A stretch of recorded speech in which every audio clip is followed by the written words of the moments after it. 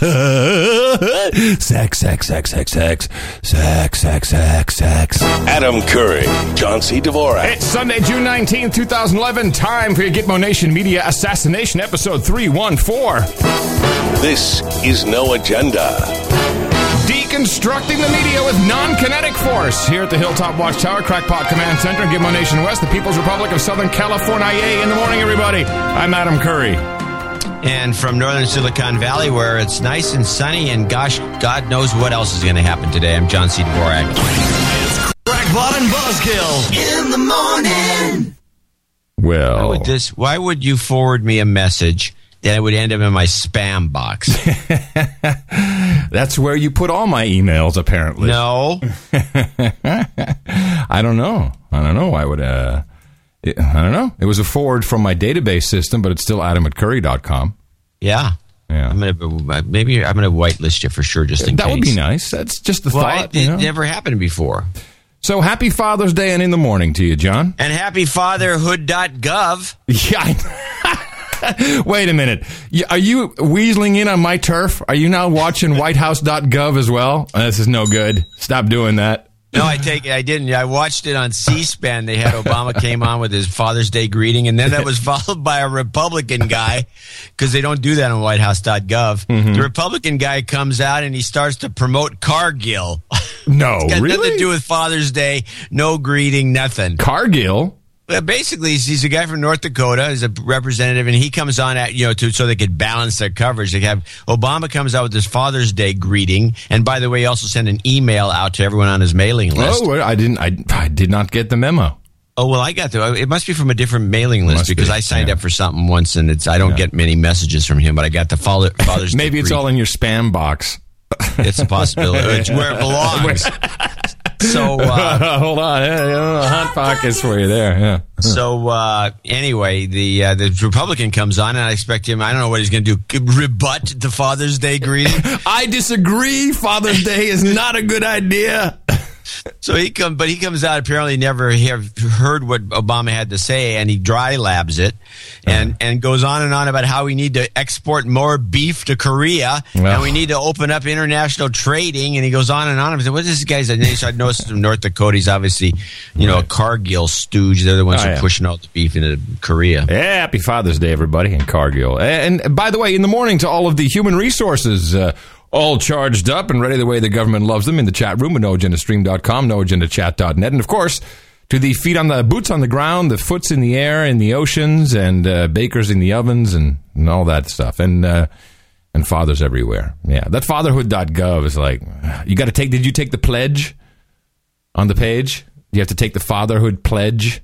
I was more intrigued by the video of how cool it is to have your daughter give you a manicure. I didn't see that one. Where is this guy sitting in the class structure? I wouldn't. Wait a minute. Jake, you come in here and give me a manicure. Get in, give me a manicure. Wait a minute. Let me see this. I didn't see a video about giving your father a manicure. Yeah. No. Do you have a clip of it? I didn't clip it, but I can go to the site. Well, I'm going to the site right now. This has to be seen to be believed, everybody. Let me see. Where is it? It just seems a little odd, if you ask me. But it's not on the homepage, is it? It's just linked to one of the things you can do with Dad or something like that. For Dad? Oh, tips and activities? Maybe. Yeah. So did you get any cards or gifts or? Everybody's still in bed. The girls took me out last night, which was really sweet. They had a whole surprise thing, everything all set up. It was really cool. Here's another one. This was with the top video number 3. It's got some guy doing cheerleading with his daughter. I mean, this is something's pretty fishy. And what about the boys?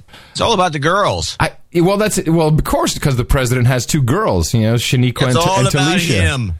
But I don't see it, though. I don't see the... I'll find it. I can find it. Oh, manicure, 30 seconds. There you go. Okay. There you have it. Let me just see. Attention human resource. Attention human resource. This is what you can do with me. This is really cool. Oh, Daddy's got a tattoo. A big tattoo. Daddy goes to the Eagle Bar in San Francisco.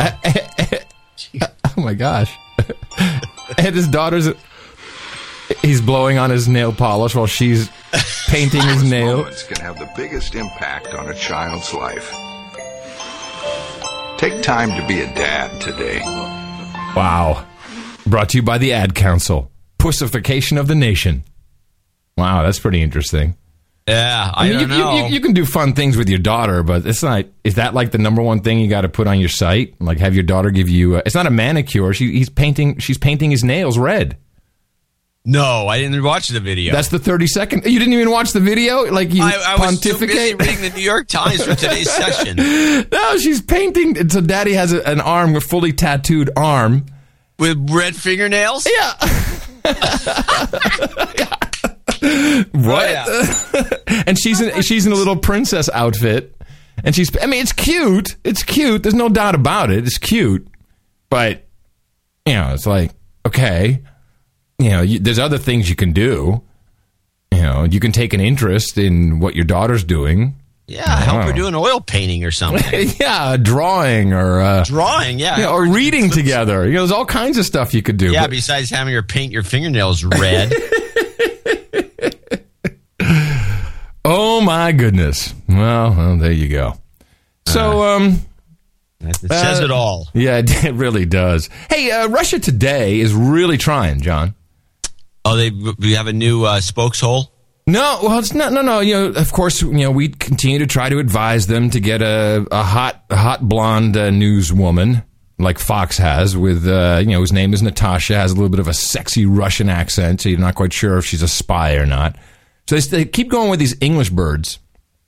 And by the way, we're just talking like television producers now, not as like douchebag guys, but this is how they talk in television. Yeah, that's what they do. Yeah, so that's just what it is.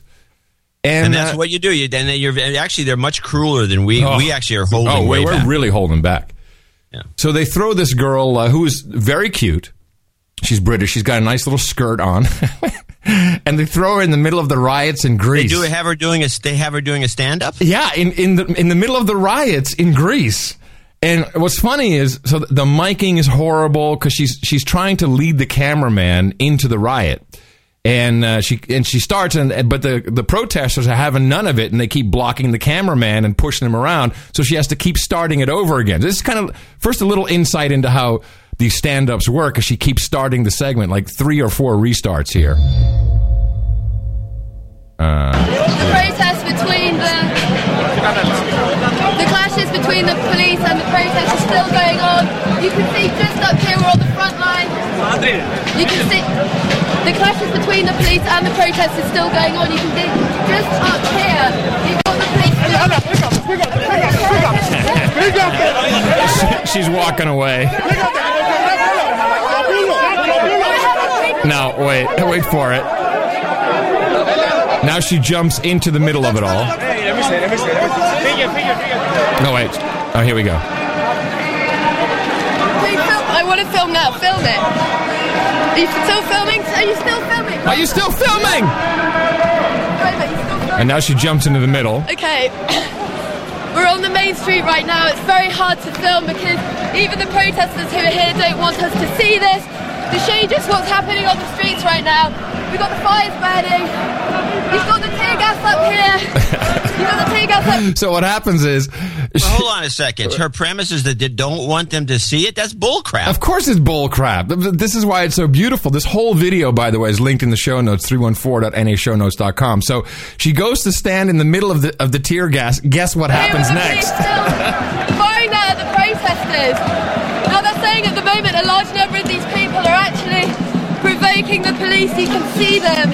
Ah, they're provoking the police. Okay. They're in the black uniforms and they're the ones who be trying to stop us filming.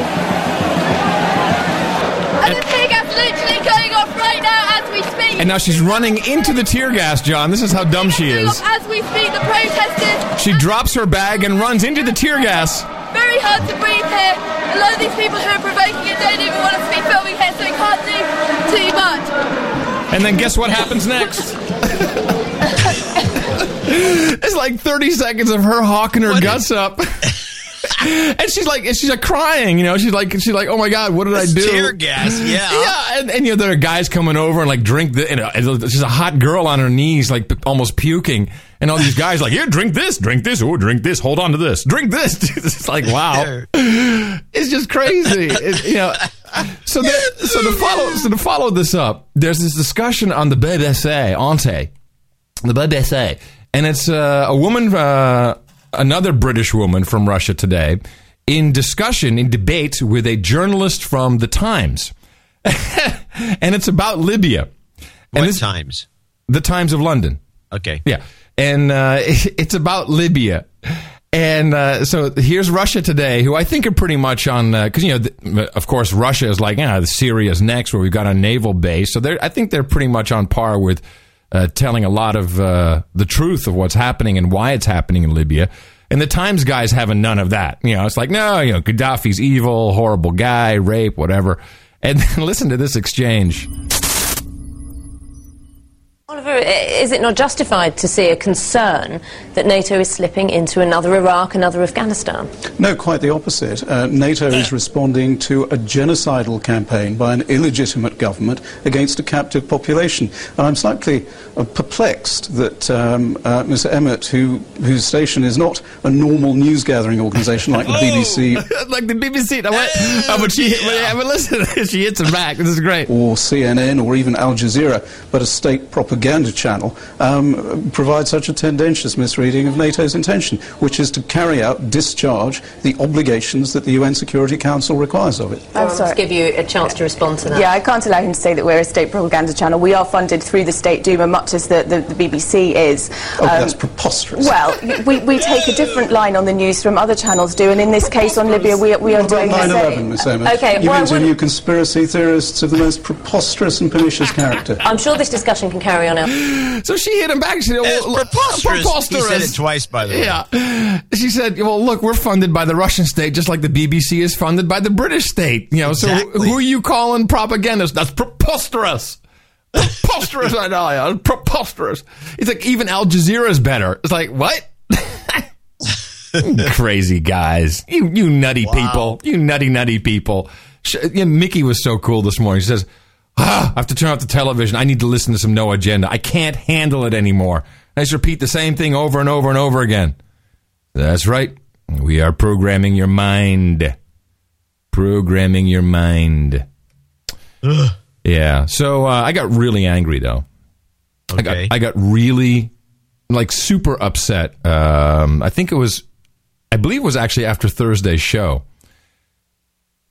And this is something that they've been trying to get. So let me actually, what I'm going to do? I'm going to do it this way. I'm going to take you back in history first. This is actually quite important. Let me just find I had this whole sequence of clips. Okay, so I want to take you back in time. Some of you may not have even been born when this took place. This is regarding the reason for going into Iraq, Gulf War I. And I think we've discussed it on the show, how this worked and how Hale and Knowlton was involved and what was said and what was used for the American public to outrage them, to justify going in, which of course was a private war for Daddy Bush. Luckily, the CBC, our Canadian broadcasting compadres, have put together a nice little piece that explains it precisely the way it happened. Iraq attacks Kuwait, claiming the Kuwaitis are slant drilling into Iraq's oil fields. U.S. President George Herbert Walker Bush pushes for a land war against Iraq. But polls show the U.S. public is split 50-50 on that idea. Then comes this eyewitness testimony before a congressional committee from a 15-year-old Kuwaiti girl. The claim is she cannot be identified for fear of reprisals. While I was there, I saw the Iraqi soldiers come into the hospital with guns. They took the babies out of the incubators, and left the children to die on the cold floor. The U.S. public is outraged. The result? Support for land war zooms. It's a turning point. Desert Storm is launched. 135,000 Iraqis are killed. An estimated 1 million Iraqis, many of them children and old people, then die as a result of 10 years of sanctions. One small problem. There never were any incubator baby deaths. Not one. The The Canadian Broadcasting Corporation's investigative flagship program, The Fifth Estate, reveals the girl to be the Kuwaiti ambassador's daughter, given her lines and coached in acting by the giant American PR firm Hill & Knowlton. It's one phase in a $10 million joint U.S.-Kuwaiti campaign of deception. This man is lying. I myself buried 14 newborn babies that had been taken from their incubators. This man is lying. And they had kids in incubators, and they were thrown out of the incubators so that Kuwait could be systematically dismantled. All right, so I think we understand essentially what's going on. This is now historical fact. It was not true. Right. But it was used. It was uncovered. I think it took about 5 years, and they finally blew the lid off it. Nobody cared at that point. Nobody, of course not. Why should we care? I mean, nobody to this day, the fact that the entire Vietnam War was based on the Gulf of Tonkin incident, which never happened. Yeah, false flag. So we've been tracking Lucifer Clinton and the douchebag at the International Criminal Court, and everyone's saying, well, they're raping women, they're bringing out Viagra to use their penises as weapons of war. They could come up with something a little better than that. Well, they've stepped it up one more notch, and now I'm getting angry. I mean, I'm really mad because rape, of course, is unconscionable, a horrible thing, but to use rape disingenuously and I assert fakely, falsely, is an nth degree egregious when it comes to mind control. So CNN has this report, and I've done quite a bit of deconstruction on the reporter, and I just want to go back and tell you that when we read the resolutions that essentially set NATO up for us to go in and shoot hellfires and drone people in Libya, they said, we have to send the Human Rights Commission, the United Nations Human Rights Committee, to go and check it all out, and when they come back, then we'll decide on what action to take. And of course, 3 days later, we went ahead and created the quote no-fly zone and started bombing. But the report did come in, and we read pieces of it on a previous episode. By the way, you can barely find the report now. Of course, conveniently, it's not linked anywhere on their website. Of course, I had a copy which I saved. They have an extract, which is 2 pages, but the full report is a multiple of that.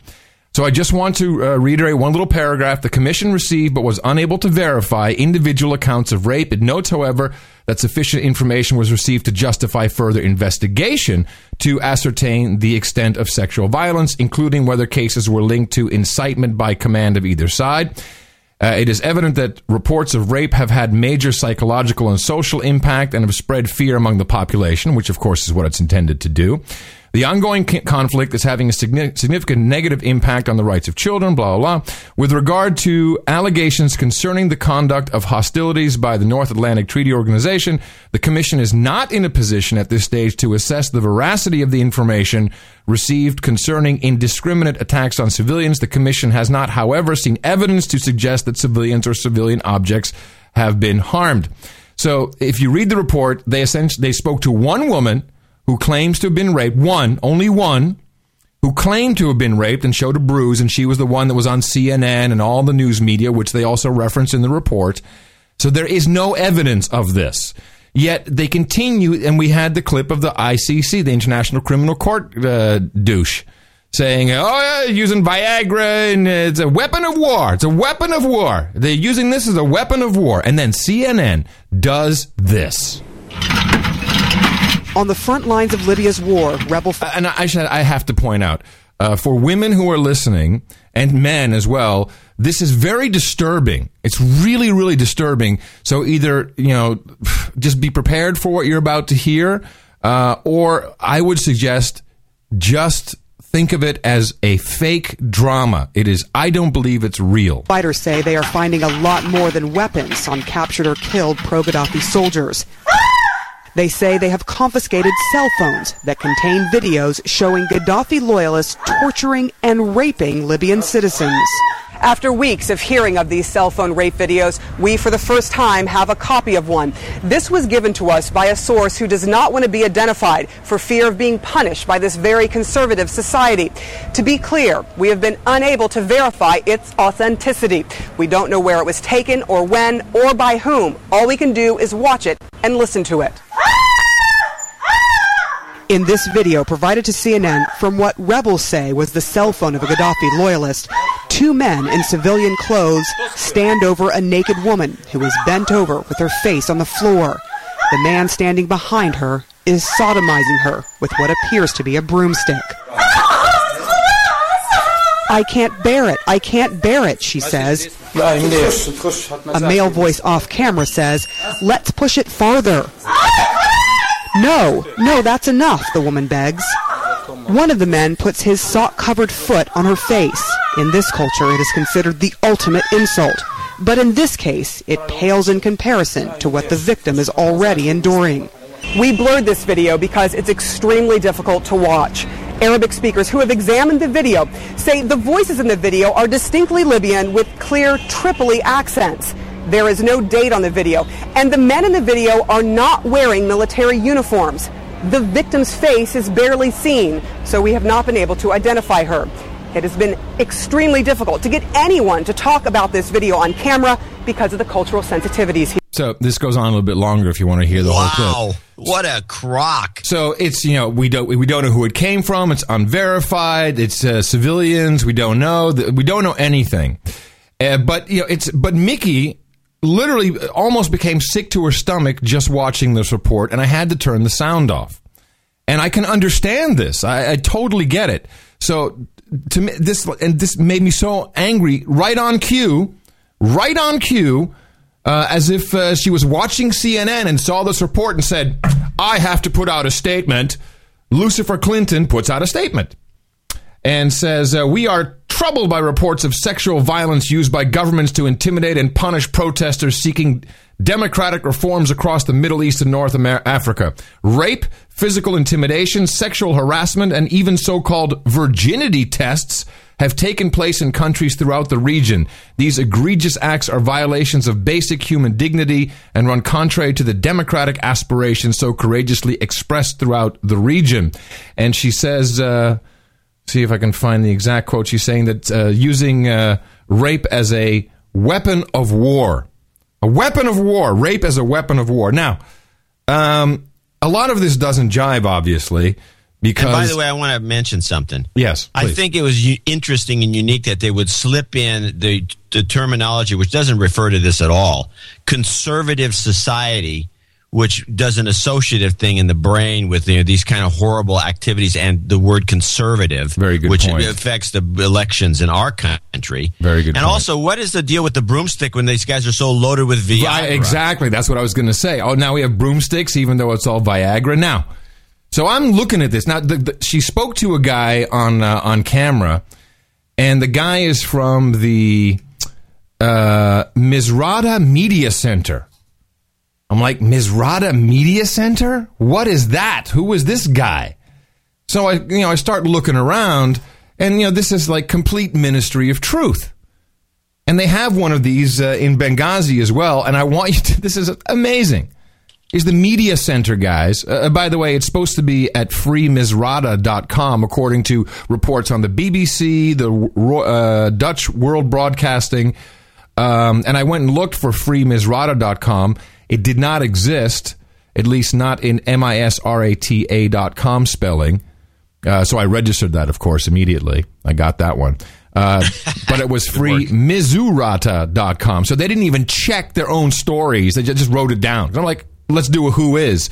Oh, by the way, the who is on freemizurata.com, Tariq Agoub, 2 Marshall Crescent, London, United Kingdom. I mean, really? So, okay. So anyway, so listen to this little report from one of these media centers, and listen very closely what he says about Facebook. Looking for these systems, try to stop the blockage from the government, and we, thank God, succeeded. We managed to keep the internet active for journalists, for the media center, for the team of Facebook, which is the most visited website. So did I hear him say the team of Facebook? That's what he said. When you say the team of Facebook, to me that sounds like Facebook sent some people over there to go do some stuff. Or they have a team working out of their organization that does the Facebook pages. I don't know. No, he's talking about for media, for these people, and then the team of Facebook. I don't know. I mean, I can't say anything. He did say team of Facebook, whatever that means. Now, needs clarification. The woman holding up this cell phone in this report in Misrata on the ground is Sarah Snyder.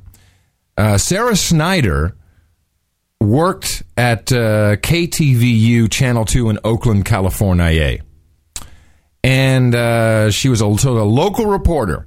She was plucked by CNN International and became boots on the ground for CNN in India just weeks before the Mumbai hotel attack.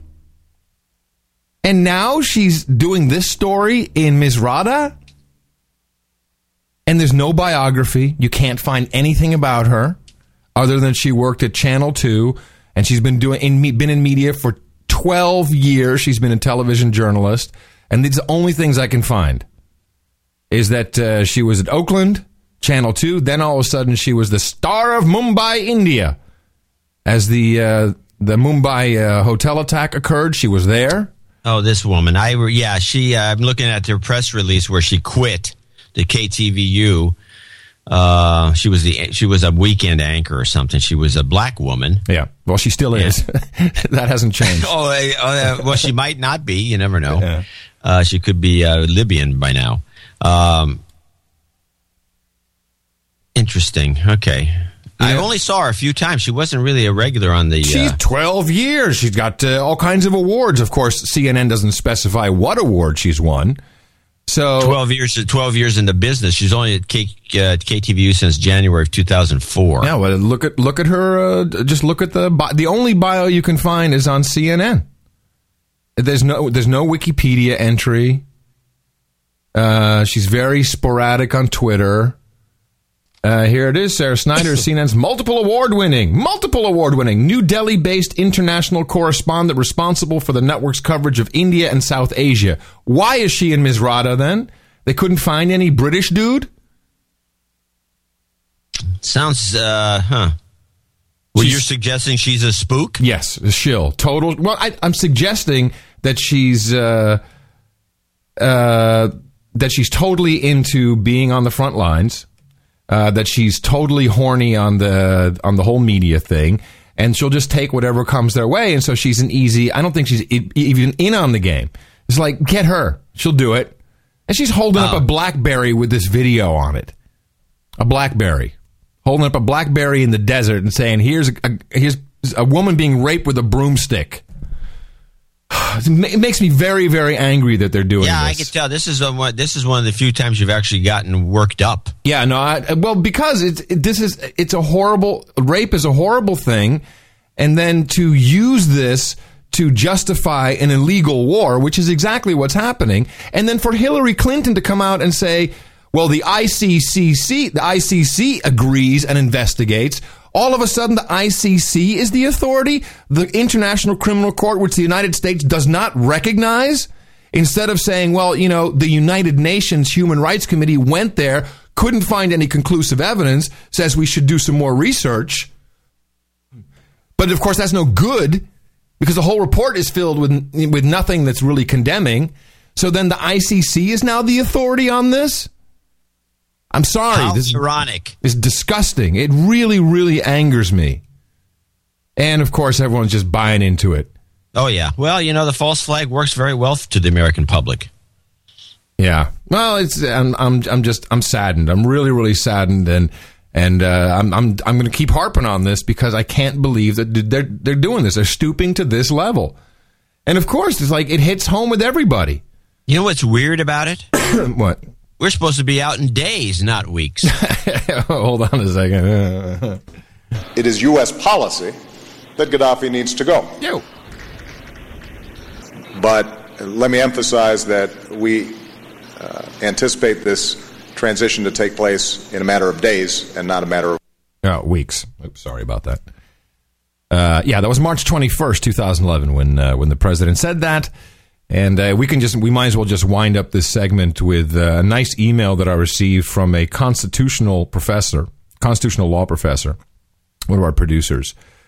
And he just lays it out. He says, look, I brought up Public Law 107-40, which is really what the president said in his letter to Congress. They sent over a whole big document. It's like, it's like we're not really using, I had no boots on the ground, and it doesn't really, count as the War Powers resolution. By the way, under Public Law 107-40, I have the authorization to send our troops into war.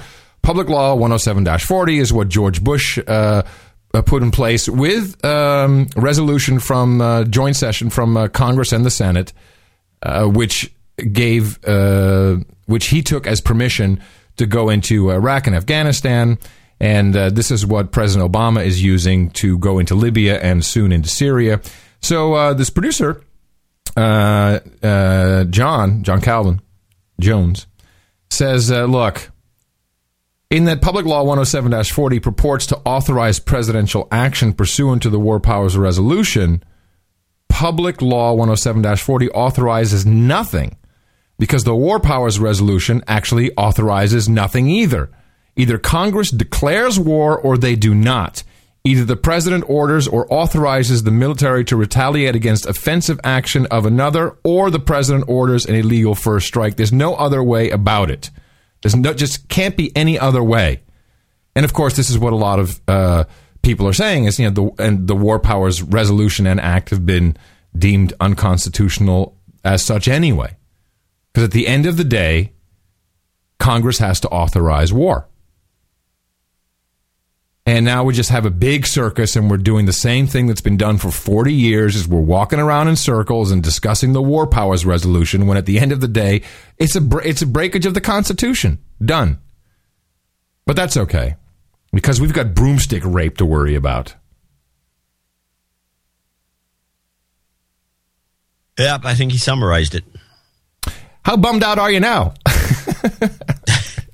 Well, this is our Congress. I mean, when we do later in the show after the break, I'm going to go over this week's New York Times front page 5 stories. Ooh, fantastic. And the feel-good story, of course, we have a theme for the whole thing, but the feel-good story, which should give you some insight. Well, wait, let me do the jingle as a tease, and you can tease that for coming up later on the show. John's gonna hum the Sunday Times. It seems that every Sunday they have a photo, which is laughable. And this one has Obama on the golf course squatting with John Boehner standing there next to him, I guess, looking at a flag or a hole. We don't know what he's looking at. The photo's rather odd. And Obama's pointing at something. We also don't know what that is because it's off camera. I know what it is. I know what it is. Squirrel!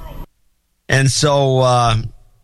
and we find out that, that they had a $2 bet on a golf game. It's really fascinating, in-depth good. So we'll be doing that discussion later. Of the Constitution.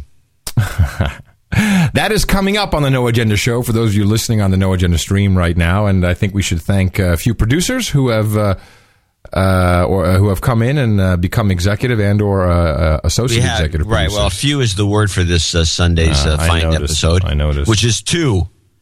And we have a new knight, which is John Mayer, who how do I spell him? John Mayor. John Mayer. And I think, or maybe M-E-Y, I have to go look at his email. He uses the moniker Dog. Dog? As in Dog the Bounty Hunter? And he has donated $1,111.11.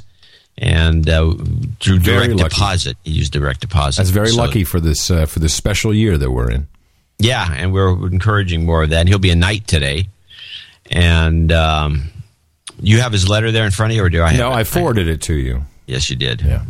And I immediately went up and looked up his real name. Anyway, he has a couple things to mention. We'll mention at the break. And then Dwayne Melanson, Sir Melanson to you. in Tigard, Oregon.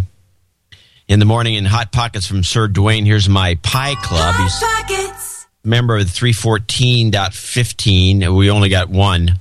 I mean, in the $300 range. And that's cool because he did the 31415, which is great. But which is even better. But I'm surprised only one person on the actual episode itself came in for the pie club. That means we are not beta people here. We're all alphas. Here's my pie club donation. I gave 307 on show 307, but you didn't club me. What? I thought I did. Well, he says you didn't club him. I'm going to club you now. Clubbed. Yeah, I just got my ring this week, and it is awesome. Yeah. The Nighthead pin was a classy touch, too. Mm-hmm. Donate, propagate, and assassinate. Very nice. Yeah, people are loving their rings. The night rings. To assassinate the media. Yeah, I think most of the Knights that got their rings if we have an address for them. And I got mine finally. Oh, what do you mind me asking, what is your actual ring size? I've been kind of curious about that. I think I reported 10.5. Huh. Why, what was yours? I thought it was an 8, but it turns out I'm an 8.5, or maybe they just are a little smaller. Oh, so that's your pinky ring? You're going to use it as a pinky ring? No. It's funny. It fits on my left ring finger, but not on my right ring finger. But I want it on the right because I can't punch with my left. Oh, you can learn the left hook. I've been practicing. Trust me. All right. We have a couple of PR mentions that are fun today. And these are usually domains that forward to noagendashow.com, and soon I'll have something cool for you guys to do with these domain names you've registered. Hey, Adam, says Sean Pendergast, I beat Bill Gates to the punch and registered vaccinesaRemagic.com. If you remember, this is what Bill Gates said on our last episode of No Agenda. Well, vaccines are magic. I thought that was pretty cool. VaccinesaRemagic.com. Beautiful. Thank you so much. And Angelica, who is interesting. I didn't know. Apparently, she was forwarding her naivelondongirl.com domain to noagendashow.com. Now, Naive London Girl was a show that was on Mevio, a podcast that was on Mevio for a long time, but had to be removed because advertisers didn't like it. And if it wasn't like her, her showing her nipple on her album art, it was, her talking about her sexual preferences on the show. It was very typical that it, not compatible with the commercial venture. So I'm sorry she gave up the show. I kind of enjoyed listening to the show, but now apparently she's not only forwarding her own domain, naivelondongirl.com, but also the following domains: greekdebt.info, Palin Bachman 2012.info, Joe Biden 2016.info, Biden 2016.info, and luciferclinton.info, which is all That's nice. A good one. Yeah, I love that. Very, very here, nice. I got the letter from Nate, by the way. Go for it. I want to read that. Anyway, he's our new Nate, and we're going to call him Dog. Nate Dog. Nate Dog. Sir Nate and Dog. And it's Meyer, M-A-Y-E-R, is pronounced Mayor. This is interesting. He's been listening to the show for a few months. He's in the Army, and he's deployed in Afghanistan. Wow. Where? It doesn't say where, and I don't think we want to know. He's decided it's quite fitting to have the federal government finance your show, albeit using me as a proxy. Yay! He'd like to call out, this is the key, he'd like to call out his comrades Joel Tallman and Chris Ellis for being true believers in the show, but not donating douchebags. Douchebag. All right, one more. We got two guys there. Douchebag. Wow. He also wants to be knighted as Sir GQ. Oh, hold on a second. It's a nickname he's had since high school. Sir GQ. Sir GQ. Okay. Sure. Not a problem. And he's over there in Afghanistan, huh? Yeah, you will probably... Holy crap. Hopefully it gets out of there alive. Well, that's really horrible to say. Keeps listening. Well, at least he can propagate the show over there. I wonder how many tours he's had. I don't know. And I wonder, you know what? I wonder how many servicemen and women listen to the show. I think it's more than we realize. Maybe it's passed around on cassette tapes. I think it's actually a lot more than we realize for one good reason. What else can they listen to that has any real information? And they must be fed the worst kind of stuff. And they also know a lot of stuff. I know there's a lot of guys that listen to the show just to correct us. and we're not perfect by any means, and we make a lot of. I mean, I think on every show we probably make one or two correctable errors. Sure we do. But it's all minor compared to the big picture. It's yeah. No, but I think that we're probably passed around on USB sticks. Here, hey man, check this out. Hey, listen to these guys. Hey, listen to these guys, man. Can you imagine being over there and then actually having like a CNN report and watching, going, "Oh, brother, that's so wrong." I don't believe. They must be freaking out. They must be freaking out. Hey, and then finally, one last mention, which is very cool. There's this. I think it may be a local TV series, The Edmontonian Presents. The Edmontonian. And it was a newspaper in obviously Edmonton, right? And Kyle Miller bought a commercial for us, which is cool. Which is a nice full screen picture. And here's the audio of the ad. The Edmontonian Presents is brought to you in part by Kyle Miller, Edmonton Associate Executive Producer of The No Agenda Show, noagendashow.com. Edmonton Associate Executive Producer. I love that. See, that's what a credit is for. This sounds official, doesn't it? And he had like in the morning. Guy sounds like he's a hot shot. Yeah, he had in the morning and everything. It was very cool. So I thought that was a nice touch. Appreciate it. We need more of that. Yes, we do. So thank you very much to everyone who worked on the PR. Thank you, of course, to our sole Pie Club member, Sir Dwayne Mélenchon, who was also executive producer along with our other executive producer, Sir GQ John Mayer, also known as Nate Dog. Nate Dog Mayer. Oh, man. How many apostrophes do I have to put in the guy's name? Lots. Nate Dog Mayer, executive producers for episode 314. It's meager, but of course, it's what happens when we get into the summer months, and you know how that works. Dvorak.org/NA. Everybody else, you do have a mission, whether you have a night ring or not. Go out and propagate the formula. Our formula is this. We go out, we hit people in the mouth.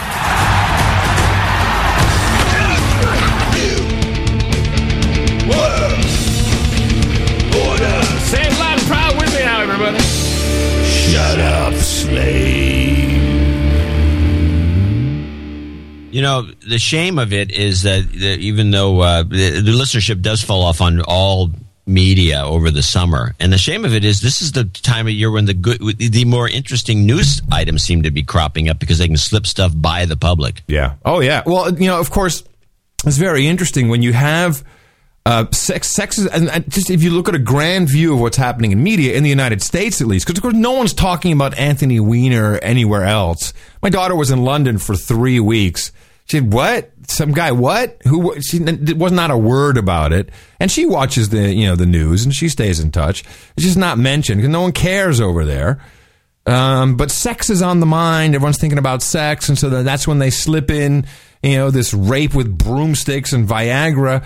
Of course, the real travesty is taking place is when the president is saying, well, you know what? It's not actually an attack on someone if you shoot a hellfire at them from a drone. That's not non-kinetic. That's not actually an attack. So we're not really at war.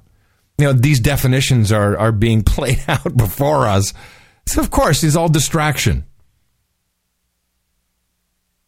I don't know. So anyway. Yeah, you just read the Sunday Times. You don't know. What do you know? We got clips and other things to deal with. The Sunday Times is this. I could have done the whole show. That's why I'm going to push it off because if I get going on this, it's going to chew up too much time. Okay. I mean, the kind of propaganda that we're seeing in today's paper is unbelievable.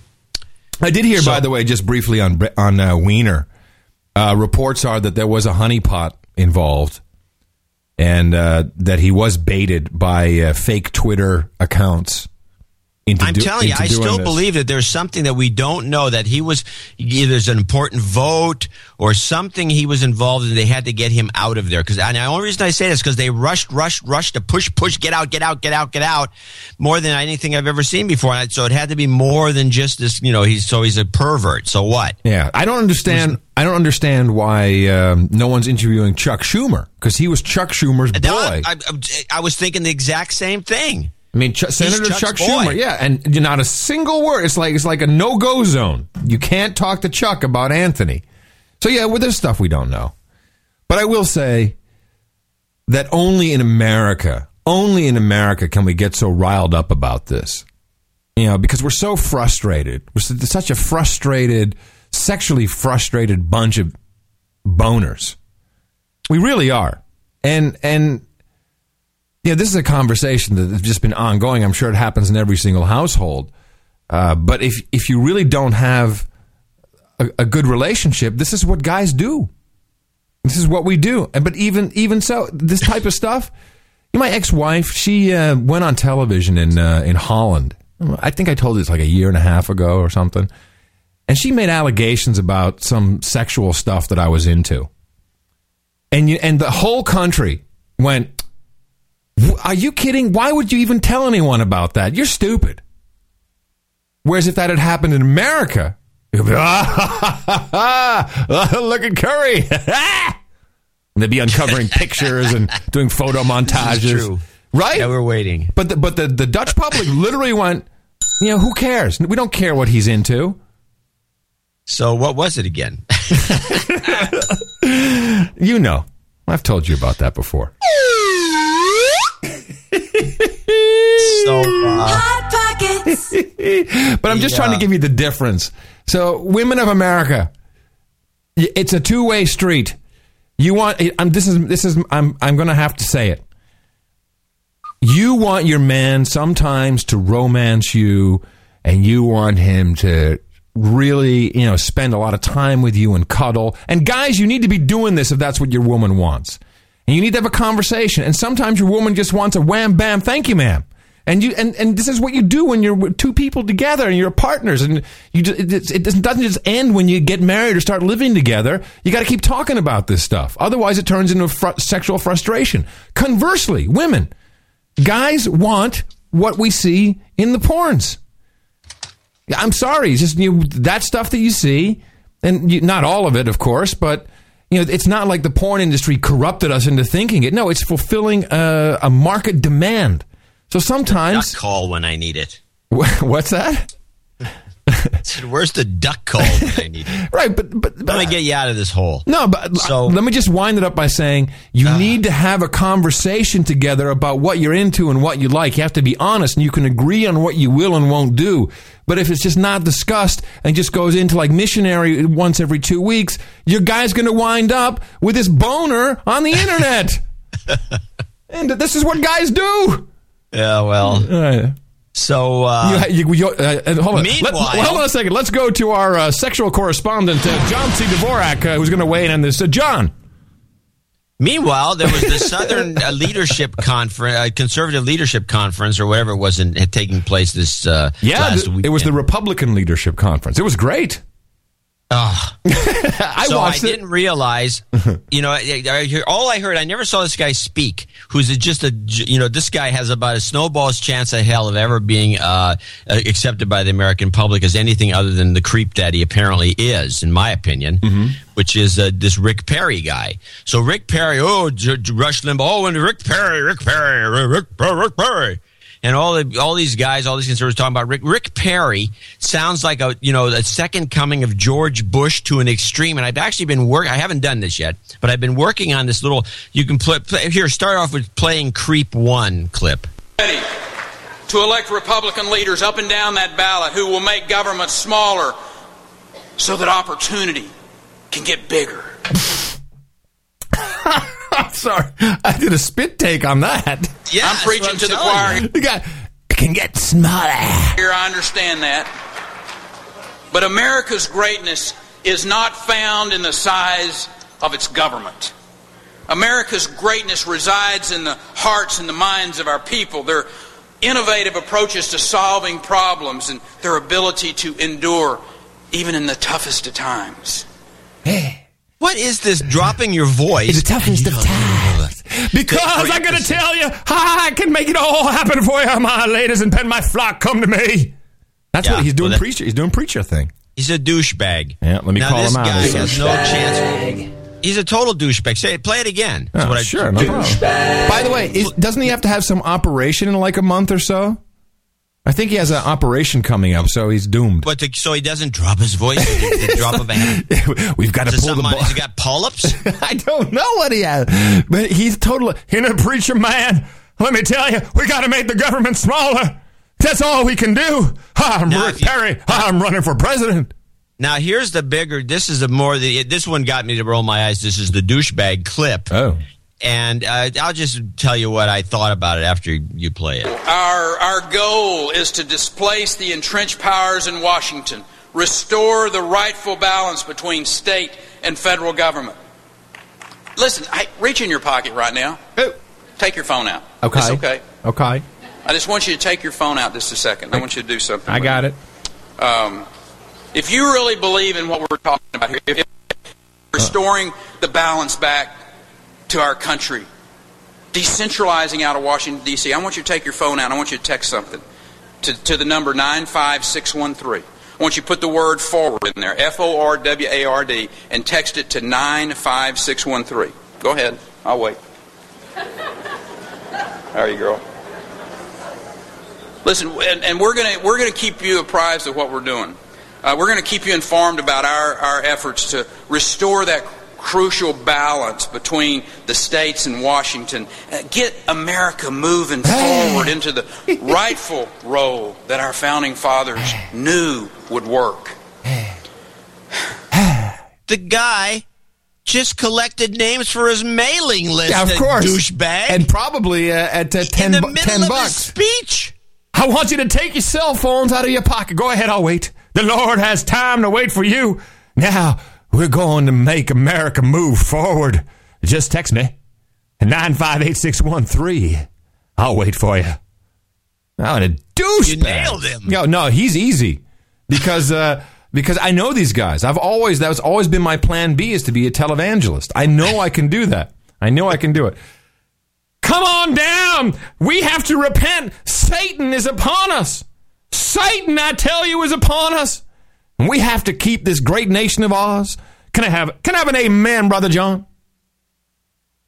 Brother John? Douchebag, man. Douchebag. This guy, anyway, this guy horrible. Is going to wear thin real fast. The fact that these TV... Send me your text. No cash or blankets. This text thing was just beyond. I was just like, holy crap, what a lot of nerve. That's like right in the middle of a speech saying, can everyone send me your business cards? Yeah. That's exactly. Send me your business card and tweet me your boner.com. Unbelievable. Anyway, so this guy's got no chance in hell of ever becoming the nominee unless the Republicans are completely insane or they never listen to the guy. Because no normal, I mean, yeah, sure, you're going to have a bunch of these Southern, Baptist types or Methodists that, they go to church all the time. They're used to hearing a guy like this yelling at, haranguing them. Mm-hmm. But the fact of the matter is, generally speaking, but why would these, the Hannitys and the Hannity's big Rick Perry fan. Well, Hannity's a Mormon. This is a whole religious cult. Its whole thing is ridiculous, and this guy, I didn't realize how bad he was until I heard with that little voice going thing down. He does at the end. We're going which down. Bush did. I'm going down. It's evil. I tell you, they were throwing babies out on the floor. It was an evil thing. You could do that. I could run for president. Yeah. Well, anyway, that was my moment of truth. Yeah, whatever. Well, Ron Paul, of course, was also at the Republican Fest. And I have two little clips, one for me, one for you. One for me, one for you, John. How do you like that? Yay! Well, here's one for me. Right now we're in Libya. Congress was not even asked or informed about it. We have a lawsuit. There's Republicans and Democrats got together filing a lawsuit and say he has broken not only the Constitution but the War Powers Resolution, which was meant to restrain the presidents from going to war like this. But our current president explained to us in a condescending way to the Congress, oh, this isn't a war. This isn't a war. This one doesn't qualify as being controlled by the Constitution, the Congress, or the War Powers Resolution. He said, they're not shooting back and we haven't been killed. So evidently, if we go and bomb people and they don't shoot back, it's not a war. That's how silly the whole thing is. But it is up to us. It's up to the people. It's up to the Congress. It's up to all of us. And it's up to us to get a president that won't put up with this nonsense and won't go to war so carelessly. Yeah, lots of applause there for Dr. Ron Paul, who, of course, won the straw poll there.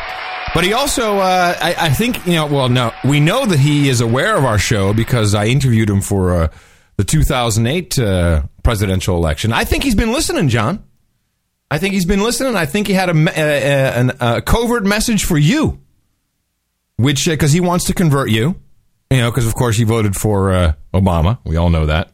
I didn't vote. Actually, I'll tell you the truth. I'll tell everybody this. You didn't vote. You didn't vote. In fact, here's what happened. So during the primaries, I thought it was Monday. I can't believe it. It was the primaries. And actually, I'm forgetting the details. But anyway, I'm a registered independent. So in California, if you're you can't choose anybody's ballot. You have to either take a primary ballot or a Democrat ballot. Yeah, that's right. You can't get a Republican ballot, so I couldn't vote for any of the Republicans. Wait a minute. So I can't vote for Ron Paul in California? You can write him in. No, he would be listed on an independent. No, he's a Republican. Oh, okay. No, you wouldn't be able to. Not in the primaries. Oh, in the primaries. No, of course not. No, Yeah, I'm not a member of Dep Party. I think now that I think about it, I may have voted for Hillary, but I either voted for Obama. I think I voted for Obama, so I could say really. I got to shoe you, man. I just gotta shoe you. All right. So anyway, Ron Paul wants you to register as a Republican so you can get him in. Because here's his message for John. I think he actually under his breath says, "John Dwork."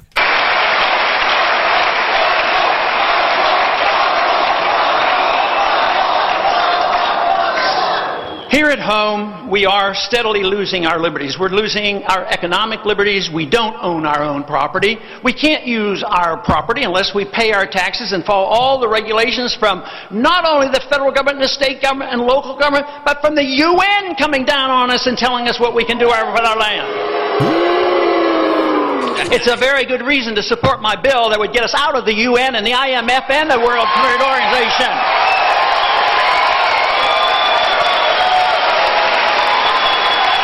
But wait for it. The good intentions always get out of control. There's a good intention done by the Food and Drug Administration. Make sure your food is safe. Who's against safe food? Everybody's for safe food. But do we need the FDA? So now what the FDA is doing and why they feel so compelled to protect you, they will arrest you if you start drinking raw milk but you happen to cross a state border. What is so dangerous about you making your own choice about whether or not you can drink raw milk? I think we ought to vote for the right to drink raw milk. Yay! Vote for milk! Vote for raw milk! Come on, that's genius. It's pretty funny. That's good. Vote for raw milk. Ron Paul for raw milk 2012.com. We have one of the great raw milk dairies in Washington. I know you do. And it's for all you drinkers of raw milk, we buy it from the dairy, and they also have it locally. $6.50 a gallon. That's more than my gasoline, boy. No, that's dirt cheap. But raw milk generally would be about $12 a gallon in most places. It's overpriced. Anyway, just for the raw, because I brought it anyway. It's a long story. Anyway, so enough. As much as I like Gary Johnson, I don't think he has a chance. I think he's over. No, he doesn't have a chance. But Ron Paul, he wins the straw poll, which of course. Yeah, he doesn't got a chance either. Do you hear O'Reilly is pretty funny. I picked this up. So here's just, we don't have to really discuss it, but just listen to how O'Reilly so he wins the straw poll, but O'Reilly marginalizes Ron Paul this way. Also matter segment tonight, Congressman Ron Paul from Texas is entering his third presidential campaign. But last night, it wasn't easy understanding him. We're trying to unwind a Keynesian bubble that's been going on for 70 years, and you're not going to touch this problem until you liquidate the bad debt and the malinvestment, go back to work. But you have to have sound money. You have to recognize how we got into trouble. We got into trouble because we had a financial bubble, and it's caused by the Federal Reserve. And then O'Reilly goes like, I don't understand. Yeah, no, O'Reilly, I saw this clip, and O'Reilly pretends that it's all gobbledygook, and he'd never heard of Keynes and all the other bull crap. Which just shows you how completely compromised and controlled it all is. Yeah, no, it's a total scam. In fact, I'm not getting it, to be honest about it. I mean, why? Well, because it has to be. Their boy. I am getting it, but I'm not getting how they think they can pull it off. In other words, I don't get how Fox thinks they can get away with this. Because, first of all, Fox, as you and I both know, is really run by Democrats. And they want to have, the stupidest people. Like Mitt Romney or Michelle Bachmann, as cute as she is. And the accent it turns me on. But, she's MK Ultra'd. She got that 1,000-yard stare on her. You know what I mean? What is she looking at? I don't know, but she's looking right through me, that's for sure. So, of course, John, did you know that we killed Osama bin Laden? Yeah. Oh, by the way, I just want to mention something because we bring this up every so often that that Fox is run by Democrats, and and it just seems like it's laughable. I want to mention that our major talk station here in the San Francisco Bay Area, KSFO, which has all the right wing. It's got Rush Limbaugh. It's got everybody. And Twit. KSFO. No. Yeah. No, that's Los Angeles. No. Yeah, it's KS, whatever it is down there. Yeah. Leo's on the Limbaugh station here. KSFO is owned by KGO, which is the left-wing talk channel. Uh-huh. And they're both managed by a guy who's an extreme left-wing liberal guy, nice guy. In fact, I've met him, Jack Swanson, and he is a very big-time Democrat. Of course, he's married to a Republican. And they manage the right-wing show because it makes them a lot of money. So, I mean, the idea that this can happen, that Democrats can run the right-wing shows, is not, it's observed all over the place. You just have to look at the ownership. It's that simple. It really is that simple. Anyway, so when you have the meaning of Ron Paul, it's obviously a threat to the establishment. Exactly. And Murdoch is the establishment. Murdoch is the establishment, but Romney's the establishment. And Michelle Bachmann is cute. I mean, she's TV friendly. I have to say, Dr. Ron Paul looks pretty good. He's 74 now, 75. Looks pretty good. He's lively. Yeah, very. It was a good speech. And actually, I'm playing it. Mickey's going like, "Hey, who's that? Let's get some guy making sense over there on your computer." That's Ron Paul. Oh, wow. Yeah. So he's out. So he's out. You win the straw poll. Good luck. You're out. Anyway, so as you know, our president killed Osama bin Laden. And this, of course... I heard that. Yeah, so this is a conundrum. Did he actually go over there and knife him? He hit him in the mouth with a night ring, I hear. It's like Obama had a knife in his teeth. He rappelled down the rope from not the Black Hawk, the stealth helicopter. So he's dead. So this, of course... What happened to that story, by the way? It wasn't true.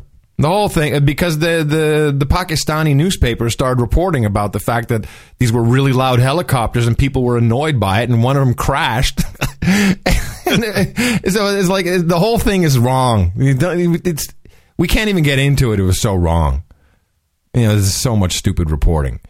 But of course, now we have a real problem because we need to stay terrorized because we can't just say, well, ding dong, the witch is dead. We're going to leave Afghanistan. No, that would be no good. So now we have to ratchet it up a little bit. So we got this video, and now we've got a letter from who used to be the number 2 guy is now the number 1 guy, Anwar al-Zawahiri. I think that's his name. Alawaki. Alawaki Waka. Waka Waka. Baraka Flocka Flame. But Fox Business News has a report with a consultant who's hawking a book. Is that all they do on Fox, by the way, is hawk books? Yeah. If we get a book, we're so in. We just have to... Unbelievable. We can just get one of those free hollow books. Say, here's our book. It is hollow. Just like your reporting. Just like your brain. Look at your head. It's completely hollow. And normally I wouldn't play a clip from Fox Business News, and I don't even know who this guy is, some jabroni they brought off the street, and then the consultant is funny. But it's a script, right? And if people if you've not been listening to the show, everything on television is a script, just about everything. Kardashians, trust me, it's a script. Everyone knows what they're doing. And this guy starts off with the most fantastic description of the new number 1 in Al-Qaeda, and it just keeps going from there. And we'll have to stop it and discuss from time to time because this is the new normal, John, for you and I. Al-Qaeda's had to rearrange their deck chairs as the number 2 man is now number 1. Problem for Al-Qaeda is that their new CEO, Ayman Zawahiri... Their new CEO. He's a CEO now. Does he have to report to the board? Do they do quarterlies? Is there some sort of yes, it gets report better that we can get? It got, and I'm like, what? CEO? Their new CEO. They got a new sheriff in town. Now, just have to listen to this. It's a meme fest, John. It's about as inspiring as a potted plant, even though he is just as deadly as bin Laden was. So, now, by the way, when you hear those words, this is a script. Okay? No one talks like that. Hey, John, that's about as inspiring as a potted plant, what you just said there. No, it's a script. Does Zawahiri need to establish street cred? Street cred? In order to make him more powerful in the organization? Let's ask Fox News strategic... Like he's in the Crips now all of a sudden. He has to have street cred. And here comes the consultant. Strategic analyst and the author of The Officers Club, Lieutenant Colonel Ralph Peters. So, Colonel, is Zawahiri going to do something? What? Zawahiri, that's who it is. Well, he actually correct. The doctor. Well, yeah, doctor. The new CEO is a doctor. To try to make himself more of a household word. Well, he's certainly going to do everything he can. The time to watch is as we get around 9/11, the 10-year anniversary. Al-Qaeda will struggle as hard as they can to pull something off somewhere, if not in the U.S., in Europe, if not in Europe, somewhere in the third world. Or what we used to call the third world. It's not there in the Pacific Ocean. It's not there in the middle. Maybe on the moon. Perhaps an island. It'll be somewhere. You've nailed it, really. You've nailed it. Zawahiri just isn't inspiring. He's not a recruiting poster boy. He needs some media training, John. Clearly, he needs media training. He needs the Adam Curry, John C. Dvorak media training for... After we're done with Russia Today. Yeah, for terror CEOs. This is a gig. Right. He's a theoretician. He's a bureaucrat of jihad. A bureaucrat of jihad? Can you believe this? Who wrote this? Imagine. By the way, I want to mention that ever since they got bin Laden, they have been pushing this meme about this guy. It gets better. Osama bin Laden, in his heyday, which had passed, excited great personal loyalty and sacrifice. The jihadis love that guy. He was on the T-shirts. Zawahiri doesn't. He's not going to be. He needs the T-shirts, John. He needs stickers. He needs T-shirt. He needs keychains. On the T-shirts throughout the Middle East. You know what it reminds me of? It reminds me of Raul Castro trying to replace his brother Fidel. I mean, Fidel is not loved by the Cuban people because they know what the score is, but around the world, Fidel has this image. He's not loved by the Cuban people, just so you know. And Raul does not. Yeah. Raul is just a bureaucrat. So it's kind of a similar thing. So is it Zawahiri or Zahiri? Zahari. Zahari. John, say it now. Zahari. No, Zahari. You have to say it right. Zahari. It's the CEO, man. A CEO, Dr. Zahari. By the Cuban people because they know what the score is. But around the world, Fidel has this image and Raul does not. Yeah. Raul is just a bureaucrat. So it's kind of a similar thing. So is it Zawahiri or Zahiri? Zahari. You'll see it with the other I in there and without it. Does he have a different MO than bin Laden, or were they working together and everything? Well, you hear various claims that Zawahiri was really the evil influence, that he was the guy who corrupted the vision of bin Laden. There's a couple schools of thought, and we just don't know. But Waka Waka was the corrupting influence. Zahari. Do know is this, that Al-Qaeda is no longer as unified as it once was. Zawahiri, or Zawahiri if you prefer, has his detractors. This is by the way, do you remember it was Osama, same thing. We got to do a little confusion with the name. It's the same script. And I think you're going to see a lot more franchises split. Franchises? It's the McDonald's of terror. John, this is great. These guys are expanding. Splitting off. The American-born Anwar al-Awlaki, now operating in Yemen, he's not going to listen to everything Zawahiri says or Zawahiri says. He's going to roll his own, and he's been doing better than the core Al-Qaeda guys. What has he done? He's doing better. How's he doing better? He put some bomb in some guy's shorts, supposedly. No. You know exactly how this is measured. They get a report from Hill and Knowlton, and it says, look, we got this many words and this much print space, which would equal this much money if you had to buy the space, and that's how they justify it. This is all PR work. Oh, so what you're saying is because he's getting more ink. More ink, exactly. That's how he's defining success. Ink, by ink and airtime. Ink and airtime. Had the Al-Qaeda Fazl Abdullah Muhammad killed last week in Somalia with a target wish list of what they'd like to hit. Now, here's where it gets interesting. The target wish list. This is where it's going to get fun. What do you think of that wish list, by the way? So far, all I've seen are a couple of British references, a British hotel and Eton, a British private school. What? Yeah. They want to blow it up? Yeah, no, this is Eton, great. They want to blow up Eton? Eton Hotel, yeah. Well, just send Eton School. A drone over Great Britain and blow up Eton. Yeah, the CEO doesn't have access to a drone. This is Oh, I thought they were talking about the wish list. Oh, the wish list is their wish. I thought it was our wish list. No. This is the Al-Qaeda. No, this is what you have to understand. And this is where it's going to get great. Wait a minute.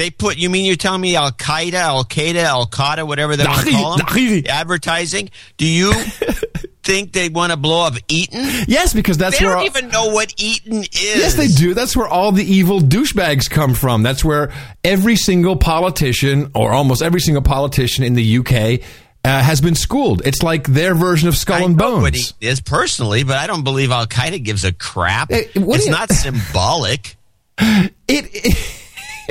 This is why it's so great. Keep listening. The private school in Britain, for which they call a public school, for their upper crust, the richest of the rich, the aristocracy, that'd be a big win if they went into could go to Eton and kill a lot of the... That would be a big win. Be a big win if we could blow up Eton. It's like they're talking about a football game. Yeah. You know, if the coach could go over there and USC, it would be a big win. That would be awesome. The scions, the best and the brightest young Brits. But there also was a list, apparently. Now here it comes. Of 40 or 50 American individuals that they were thinking about or they wanted to hit. People from the world of finance, politics, maybe the media. Now, that's the one I'm going after. So this is what we talked about. I had the FBI warning that they're going after people in the media. So, first of all, it's all bullcrap. There's no. Oh yeah, no, we have, but this is like the warning list. This is what you do: is you put out this the supposed Al Qaeda list. You say, hey, you guys don't toe the line. We're going to put you on the list, and you're going to maybe just maybe some local nutcase who happens to think he's in Al Qaeda or whatever comes in and he just knifes you. No, it gets better than that. First of all, Al Qaeda is a farce. All right, I'm just going to say it again. This is just something made up, the boogeyman to make you afraid at night. Yeah, we got that part. Okay, so we got that. So how do we get the media to talk about this as much as possible? By putting them on the list. By putting them on the list. And I think... But who in the media did they put on the list? Do we know? Oh, please. Oh, Allah. Let it be Anderson Cooper. Please. Oh, please. Maybe Don Lemon. Don Lemon, please. It won't be any of these guys. There's got to be... Thank you, darling. Specifically targeted people. I'm telling you, this list is put out by our people. But they've got to hit somebody. They got to take somebody out to make it real. Well, who would it be? Anderson Cooper. No, it won't be Anderson Cooper. Why not? That'd be huge. How about Wolf? No, it's got to be somebody. No, I don't know. This is interesting to try to suppose. It's a media Al Qaeda CEO Deadpool. You got to come up with a Deadpool. Has this list been revealed with the names? No, of course not. Well, they know there's a list, but they don't have the names. That doesn't make any sense. No, the FBI has the list, but they're not releasing it. But that's not. It doesn't matter because next week. Here's my prediction. Okay, I'm got it. Either Wolf, any top anchor is going to say, I understand, is going to be interviewing some guy with a book, and is going to say, I understand my name is on the list. Because now everyone's going to want to be on the list. See, this is like the hot thing. You want to be on the Al Qaeda hit list. Because that way, it's ratings. It's a ratings bonanza, I tell you. I mean, John, if you and I were sitting together, which we never do, and we're like, hey, how can we get ratings up? We'd come up with this. Hey, man, let's make an Al Qaeda hit list and put our guys on it. So, who do you think is on? What's your prediction? Okay, on the list, it's definitely Wolf Blitzer. It's all the CNN guys. Anderson Cooper, for sure, because, he's all buff and stuff, and he's going to have a kerfuffle or a scuffle. Maybe Geraldo. Geraldo's always a go-to guy for that stuff. I don't see it. No? He might put himself on the list for the reasons you just explained. A double whammy would be Glenn Beck. Glenn Beck's taking himself out of the picture. Yeah, but okay. I'm sorry, that's my list. This would be a huge one. So that I think you might have to be onto something with the CNN thing, because CNN does get coverage overseas, and it's international. Right. I mean, if anyone travels a lot knows that if you go to a hotel and you start flipping CNN. Around, you get CNN, but you also get some of these. I think you get Sky some places, and you get Sky Sports, and there's a few of these other ones. They got no stars. They got no celebrities. I'm believing it's not going to be an American that's hit. My prediction is that somebody will get killed, but it'll be a Brit. But they got no. It has to be like a celebrity. Anyway, everyone's going to want to be on the list. That I can guarantee you. It's going to be like the thing. Are you on the list? Yeah, man. I heard him on the list. Now you watch. All right, onward. Yes. What else? What other bogus things is it? Is that the end of this guy? I hope. No, I'm done with him. I just thought it was cool. The new CEO of Al Qaeda. CEO. Very, very awesome. I found an interesting little, talking about propaganda from the media, I found this interesting little tidbit on a BBC. Actually, I have two BBC clips.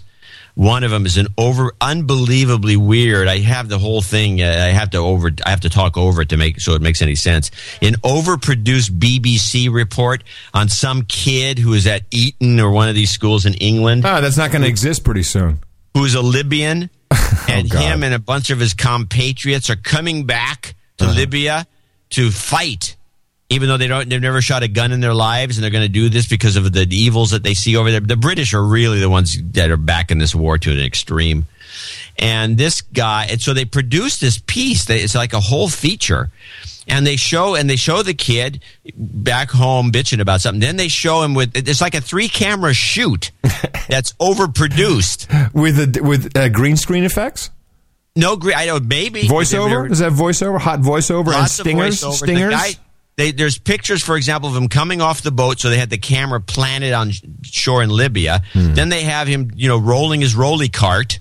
And then then the next thing you know, they have like a 1 mile long shot with a 2,000 millimeter lens of him coming down the road in a Jeep in Libya, heading toward the rebels.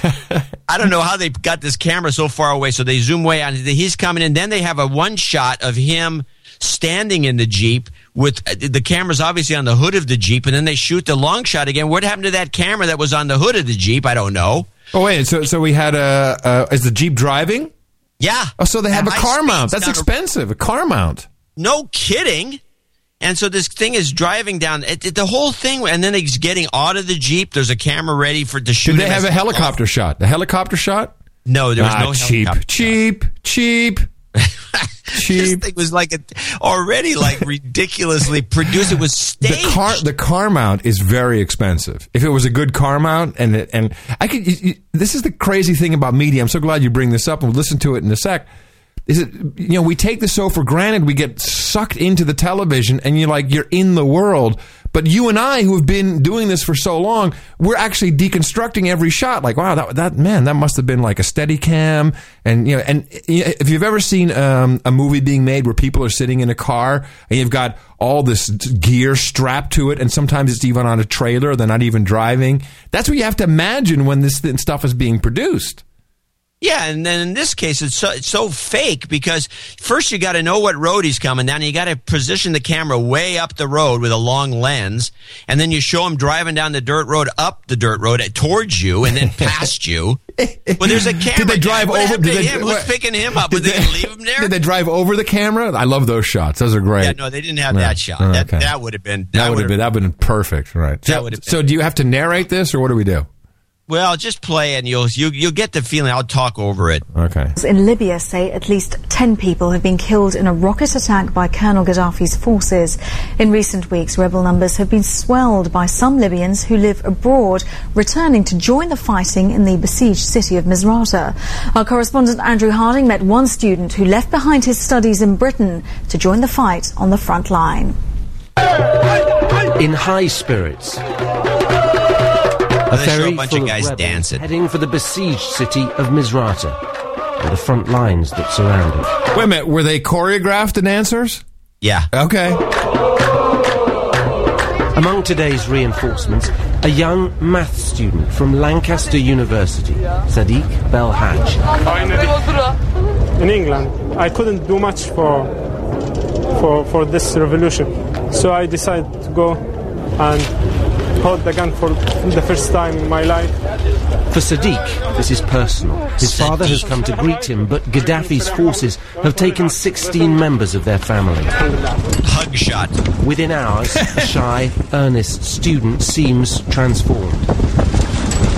It's a short journey to the front lines. Now he's coming down. He got off the boat, now he's coming up the road. Sound effects. Cue background noise. And go extras. Gaddafi's superior firepower is a constant threat for these part-time soldiers. Okay, now there's no action. You don't see anything blowing up. That is total sound effect. That's taken from the South Pacific. At a Jeep, about 5 of them, and they're shooting this. And they have a mattress that they set on fire. Yeah. For unknown reasons. As one does. In the middle of nowhere. If you don't go, Gaddafi, I'm going to set this mattress on fire. And then they're pointing out into the distance, giving this guy a gun to shoot. He's never shot one before, and he takes a couple of shots in the air. You can play some more. I just want to listen to that the sound effects. I think you're right. I think I can probably find these sound effects of these pew, pew, that sounds like the series, HBO series, The Pacific. Yeah, it could be. It sounds like that World War II stuff. Listen to this. But is Sadiq ready for this? Actually, it sounds like an Atari. It sounds like bull crap. Pew, pew, pew. Those were uncomfortably close. Gaddafi's superior firepower is a constant threat for these part-time soldiers.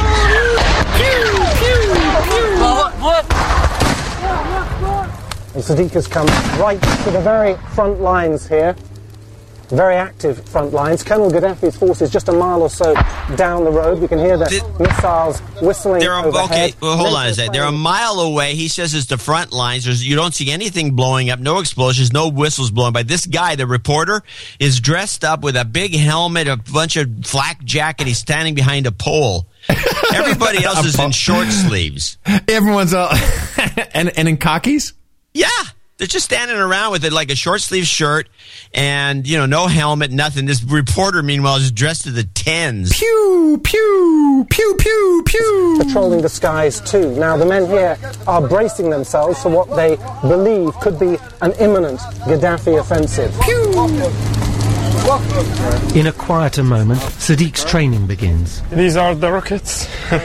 He hopes his math skills will help with targeting. That's nice. These are the rockets. They go pew, pew. Fantastic. I don't want to kill anybody, actually. And also my friends. They don't want to kill them. But we had to fight. So where is the enemy now? Are they? Sadiq's lack of experience is nothing new here. The rebels need training and weapons, and too many are dying.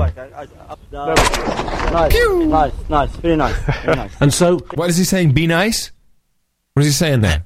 I don't know. But nice. Play it again. Be nice, he says. Be nice now. Hold on, let me go back here. The rebels need training and weapons, and too many are dying. Nice, very nice. And so, he's saying very nice, because I guess he shot the thing. Because he shot the gun, yeah. Nice, very nice. So, after a mere hour or so... did he say, where is the enemy? Did I hear him say that? Yeah, he says, where's the enemy? Because there isn't one. No, it's in the sky. It's that drone, dude. That's the enemy. Oh, wait a minute, John. Oh, crap, that's us. Of training, Sadiq joins the ranks. Okay. Either we live in peace and freedom, or we die. We all die. Andrew Harding, BBC News, Mizrahi. Andrew Harding, BBC News, with my flag taker. So anyway, by the way, they mentioned that they train him in 1 day. We have been in Afghanistan for 10 years, and we can't apparently train anybody to do anything. Where's the enemy? Where's the enemy? You know, and I'm so ashamed. I'm so ashamed that we're killing people for British Petroleum. I'm so ashamed of this. I'm deeply, deeply, deeply ashamed. So the BBC also did a little hit piece on Assange. Assange. And I can't figure out, maybe you could figure it out for me, but I don't know what the point of it was. But play the Assange clip here, which I think introduced new information that's bogus. We started coming across really interesting information about collusion between the Pakistani intelligence service and the Taliban. So this was rich stuff that was buried in this database. If you want to see it on the map, then you can always use the other one. But there was growing tension with Assange. All of us came across material which was clearly likely to lead to the death of innocent civilians if we published it. All of us had the experience of bringing this to his attention and being told by him, in effect, if an Afghan civilian helps coalition forces, then they deserve to die. Does Assange understand that there are flesh and blood consequences to the action? Yeah, I think I get it. This is to condition human resources that freedom of speech has consequences, except they're consequences for which you should go to jail for. I think that's what this is. It's just conditioning, like if you are a whistleblower or if you have information that you believe is pertinent to injustice and things that are very wrong, that by you saying that, you are killing people and therefore you are a murderer and you should be hung. Well, I think it's interesting that this is Nick Davies from The Guardian, one of the 3 papers that got the entire database. Right. Or seemingly so. Whatever it is. And advertising. Advertising. And he said he says that Assange said apparently, he says, the key is he says, if you play that little end again, he says Assange was told that there's going to kill people. He says, well, if they're in collusion, then they deserve to die. Let's listen. Had the experience of bringing this to his attention and being told by him, in effect, if an Afghan civilian helps coalition forces, then they deserve to die. Does Assange... He says in effect. In effect. In other words, he didn't say that. Right. It's not what he said. In effect. So it's a bullcrap quote. He says, in effect said. I love it when you do that, John, because words do matter. I love that. Well, maybe Assange is just time for him to be taken out. Now, he's a CIA asset. Yeah, I think there was a message in here. Yeah, it's like, goodbye. Well, it's been very quiet on the Assange front, hasn't it? Oh, yeah. There's not a lot going on. He's laying low for probably pretty good reasons. Yeah, for like a Predator drone, everybody. I'm going to show my support by donating to No Agenda. Imagine all the people who could do that. Oh, yeah, that'd be fab. Yeah, on No Agenda. In the morning. So we do have some donors, producers that helped us out on this particular show on Sunday. And Joe Cool Design came in with $111.11 from Princeton, Ontario, Canada. Joe Cool Design. Lisa Julian, another one of our female listeners, from Clovis, New Mexico, $111.11. She's also a new donor. Robert Simpson, Pittsburgh, Pennsylvania, $111.11. Dear Crackpot and Buzzkill, I'm the guy who created the Autopark.com iPhone app to avoid having to fiddle with the app when leaving the car. The version 1.1 update should be approved and in the App Store soon. Check it out if you... this helps you find your car, I think, in a parking lot. Is that right? Yes, it does. Yep, that's exactly what it does. Justin Seitz in Pittsburgh, Pennsylvania. It gave me and my entire family so much entertainment hearing John mispronounce my name. Seitz? I don't know. I would say Seitz. Yes, Seitz. Zeitz. We probably make more money in the show from my mispronunciations of last names than we do from anything else, including our great initiatives. With the rest of my money in my PayPal account, I would like the karma from my brother Andrew, who I'm hitting in the mouth for his amateur cycling career so he can go pro. You've got karma. He wants to reload the account and join the 333 Club. Then on the Knighthood, love the rings because of your show regretting for falling for Obama's pony show. Pony show. Hey, hello everybody. Would you like a ride on the pony? I thought we were referring to Anthony Weiner. Would you like a ride on my pony? Brant Weaver, Hanover, Pennsylvania. Double nickels on the dime for Magic 33rd birthday shout out. From Jerry, from Andy, Butch, and Brant. Take 2 beers and jump, he says. Bradley Serbu, Naples, Florida, $50. Gary Barnick in Glendive, Montana. Hi, John and Ann. Would like to wish my husband, Gary, a happy Father's Day. He loves your show and even has our 3 young children brainwashed into listening. Nice. And by the way, that's not brainwashing. It's not brainwashing. This is releasing them from potential brainwashing in the future since they're young, including we need a shout out to Joey. Hey, Joey, in the morning. Hey, Joey. Joey in the morning. Hey, Joey, how you doing? In the morning. Hey, Joey, how you doing? Hot Pockets. Oh, jeez. Yeah, of course. Hot Pockets. And Abby's 5. Hi, Abby. And baby Josh doesn't show much interest yet. What, baby who? Josh. Baby Josh, like, what? Maybe just sing him a Wiggle song. I don't know what that Baby is. Baby Josh is probably like the baby on the Family Guy. Yeah. Stewie. It's like Stewie. Stewie, yeah. Like Stewie. George Vanderhorst, Black Knight, now, George. I just got to stop here by George. So we have a breakdown in communication. There's something going very wrong, which I'm a little perturbed about. Okay. Okay, so I often get, I think there was more donations. In fact, I believe there was a female donor who sent a 314 Pie Club donation. I've been forwarding these to the shill, but I guess he's not forwarding them. You know, he's like feeding Henri, and he's not forwarding them on to Buzzkill Jr. Look in your email right now, John, because I just forwarded you the line that Sir George, our Black Knight, and I have to honor the Knights, wanted you to read on behalf of him and Dame Audrey for this donation. And so we have stuff slipping through the cracks, and this is not okay. Okay, so am I supposed to forward stuff to Buzzkill Jr., or what's going on? Yeah, I think you have to send it to Buzzkill. Okay, well, thanks for the memo. You know, this is not in the meeting notes. Please pick up your email and read this, because this is I'm looking at my email now, and I'm not seeing anything from you. Yes, look in your spam. I looked in the spam. There it is, Sir George. In the spam? No, in the regular one. Okay. Oh, yeah. Okay, here we go, Sir George. Ready? Yep. Hora het et Vanderdog. What? There's no N in Vaderdog. Vaderdog. Vaderdog. Vaderdog. Inderen gift water en denkens het et Vaderdog. Dus niet zoeken maar ophosten met die centen. What?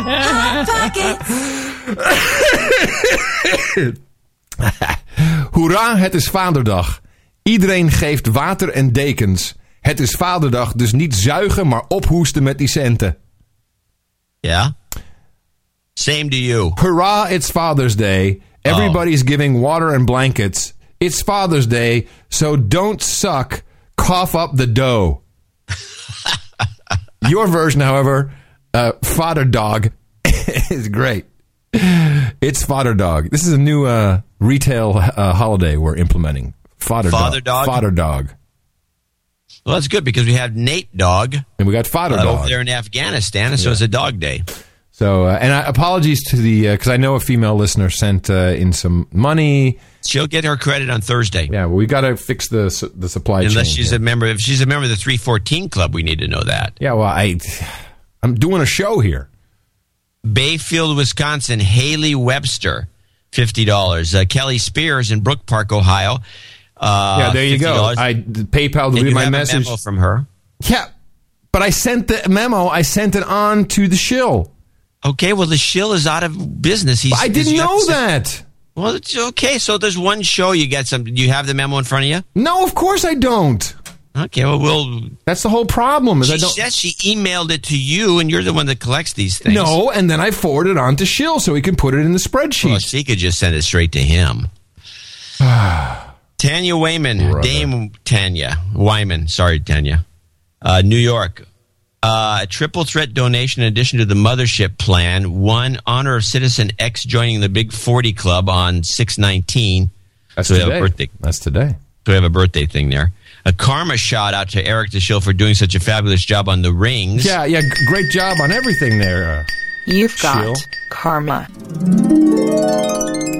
She loves hers. Yep. And by the way, Mickey loves hers too because that's now her engagement ring. To you guys, the last month's show has been so good. A whole new level, she says. What is the difference? What have we done differently? I'd like to know. She doesn't say. She has to be more specific. Please dissect that and deconstruct it and let us know so we can do more of it. And finally, Tim Humer in Pelzer, South Carolina. Hello, everybody. I'm sure we have a birthday you have to put on here. I'm sure my donation will go further than a donation to have dinner with Barack. I'd like to raise a ham's beer to my sister Katie and wish her a happy birthday, so put her on the list. Okay, Tim. See, this is, it took Katie Hummer. I understand. Humor. Sorry. Yeah. But, we gotta. Yeah, okay. Well, look, if I forget to can't post spend all this time, you could have found the email by the time you're griping and carping. It's on another computer. I'm in the studio here, and it's like, it's not like I'm not doing anything. Well, actually. Anyway, so we'll fix all that. Well, it doesn't matter because it wasn't all that much. Yeah, it wasn't that much. Normally, if you have a long list, I can run around, I can go poop, I can do all kinds of things. Are you telling me you poop during the show? No, no. I did register poopburger.com. I sent you that. That would be our fallback when the show folds. And there's a site there, too. I put up a site. A picture of the guy? Yeah, the story. And poopburger.com. Yeah, I can't believe that wasn't registered. It's the future of food, everybody. Well, we of course appreciate everyone who supports this program. We are a non-commercial entity, which means we can talk about anything. We're not going to kick off the air for saying something that a sponsor doesn't like. People can't go after our sponsors. The only thing they can do is cut us off. And that, of course, will eventually happen. So please continue to support this program, support the work that we do, which is watching an awful lot of C-SPAN and very bad television. And quite honestly, it's hard because, you have to shield yourself. Imagine if you had to watch all the crap that we watch, how much that would hurt. It's pretty bad. Yeah, it is pretty bad. And the place to do that is well known on the interwebs. Dvorak.org/NA. And of course, happy Father's Day and karma to all the daddies out there who are getting their nails painted by their daughters today. It's a very, very big day. Yeah. It's your birthday on No Agenda. Brent Weaver pulls out the lucky 33. Happy 33rd birthday to Jerry from Andy, Butch, and Brent. Take 2 beers and jump, everybody. And of course, Citizen X turns 40 today. We're very happy to have Dame Tanya proudly displaying her night ring. And Tim Humer says happy birthday to Katie. And of course, happy birthday from all your buddies here at the No Agenda Show. It's your birthday, yeah. Yeah, those rings are great. Rings.nashownotes.com is where you can go and take a look at them. And I think someone mentioned they might be made of tungsten. But somebody said white. It's supposed to be white gold. It is white gold, but it could be tungsten. Oh well, it could be. They are heavy though. There's like 5 ounces of gold in there, isn't there, John? Yeah, I actually gained a half an inch on my bicep just lifting my hand. Yay! Actually, it is a and very before nice before I pull out my sword, do we have C.G. Meyer? Is he a new knight because I see the knight head? Did we get a note from him, or is that the math that's gotten us? What do you want me to say? Do you want me? How much more do I have to harp on the fact that it's not that we have to work a little bit on? Well, I mean, because we night him, we could put it off to make sure. No. We have 2 nights. Night, and he might prefer that. But we got 2 nights here, okay? So that's the way I'm doing it, and I'm sticking by it, and otherwise it can get figured out. Please draw your sword already. Thank you. So long. John's GQ, Nate Dog Meyer, step forward, please, along with Taylor Stewart. Both of you have successfully completed your support of the No Agenda program in the amount of $1,000 or in excess thereof. That means that not only do you receive that fine white gold tungsten night ring, you are also now hereby both officially Knights of the No Agenda Roundtable, Sir GQ and Sir Taylor Stewart, Knights of the No Agenda Roundtable. Please enjoy your hookers and blows, Chardonnay and Rent Boys, whatever your preference may be. We have Sir CG and Sir GQ. Is that weird or what? Who's CG? CG, if you look at the spreadsheet, is the name that CG Meyer wants to be known as a knight for. Where's CG? It's on the spreadsheet. It says Sir CQ. It says right there. I've got GQ. GQ's the other, is Nate. I am so confused. Did I just knight the wrong people? Well, I think you knighted Nate twice, maybe. I knighted Newt. Nate got knighted twice. I knighted Nate. Yeah. And then I knighted Taylor Stewart. Am I missing anyone else? Taylor Stewart, I thought it was C.G. Meyer that was going to get knighted. I got Taylor Stewart here on the list. On my spreadsheet, it's got the knighthead right next to C.G. Meyer, and it says Sir C.G. It's I have here Taylor Stewart with a knighthead on my spreadsheet. Huh. And, yeah. C.G. Meyer is already a knight. So I did it right. Thank goodness. Okay. You got a memo. All right, you got it right. I had it all wrong. I'm calling for a meeting. No. No meeting. I'd rather be bickering. It becomes content. Yeah, it does. It does. It's better if it's content. All right. I know we have your segment coming up, so I just want to get a couple things out. No, you know what? Screw it, everybody. John's gonna hum the Sunday Times. John's gonna hum the Sunday Times, everybody. Now, my friend, we switch over to Berkeley, California, and there, waiting for us with his weekly segment that we all enjoy so much, is the consultant to the No Agenda podcast, John C. Dvorak. Hello, John, as we turn the camera on you. How are you? You got to say thank you, Adam. Thanks, Adam. Sure. What you got for us? We're looking at the front page of the Sunday, June 19th, Sunday Times. We have a typical bonehead photo, which shows Obama pointing off camera at something, and on the same course for once. You know, it's like a pun, and he's standing there with Boehner, and apparently the two of them went golfing. And then there's a kind of a feel-good story deeper in by Helene Cooper, and apparently the foursome, quote, the foursome had a great time and really enjoyed playing golf at the Joint Base Andrews. It says a Joint Base Andrews today, the White House said. The president and Speaker Boehner teamed up to beat the vice president and Governor Cash. And the match was won on the 18th hole, and the president and the speaker won $2 each. That is what passes for news in the New York Times, the top of the whole thing. By the way, in other countries, golf is still deemed as a very elitist sport. We may think it's really normal here. It's not normal here. It's elitist. Okay, just checking. So it's a bunch of elite douchebags doing elite douchebag stuff on our dime. All right, so we have 5 stories besides that one. Oh, backlog of cases gives a reprieve on foreclosures, and this is just kind of apparently they're going to be so slow on getting foreclosures done. I tried to deconstruct this one. I looked at the inside to figure out what the point of it was, but it just shows, I guess it's just indicating to the public that there's a reprise of getting thrown out of your house, and they're maybe soft peddling the fact that the banks are screwing people. That could be. Justice in the Magnet. This is the key article in today's paper. Is a hit piece on Justice Clarence Thomas, one of the worst kind of hit pieces I've ever seen, done by a writer, Mike McIntyre, who apparently only does articles that are kind of targeted at, for example, if you look at the kind of articles he writes in the New York Times, he's supposedly brought in as an investigative reporter, but his articles are all hit pieces. Institute for Liberty, here's some of his articles in the past. Tea Party with a business agenda. Top corporations aid U.S. Chamber of Commerce campaign.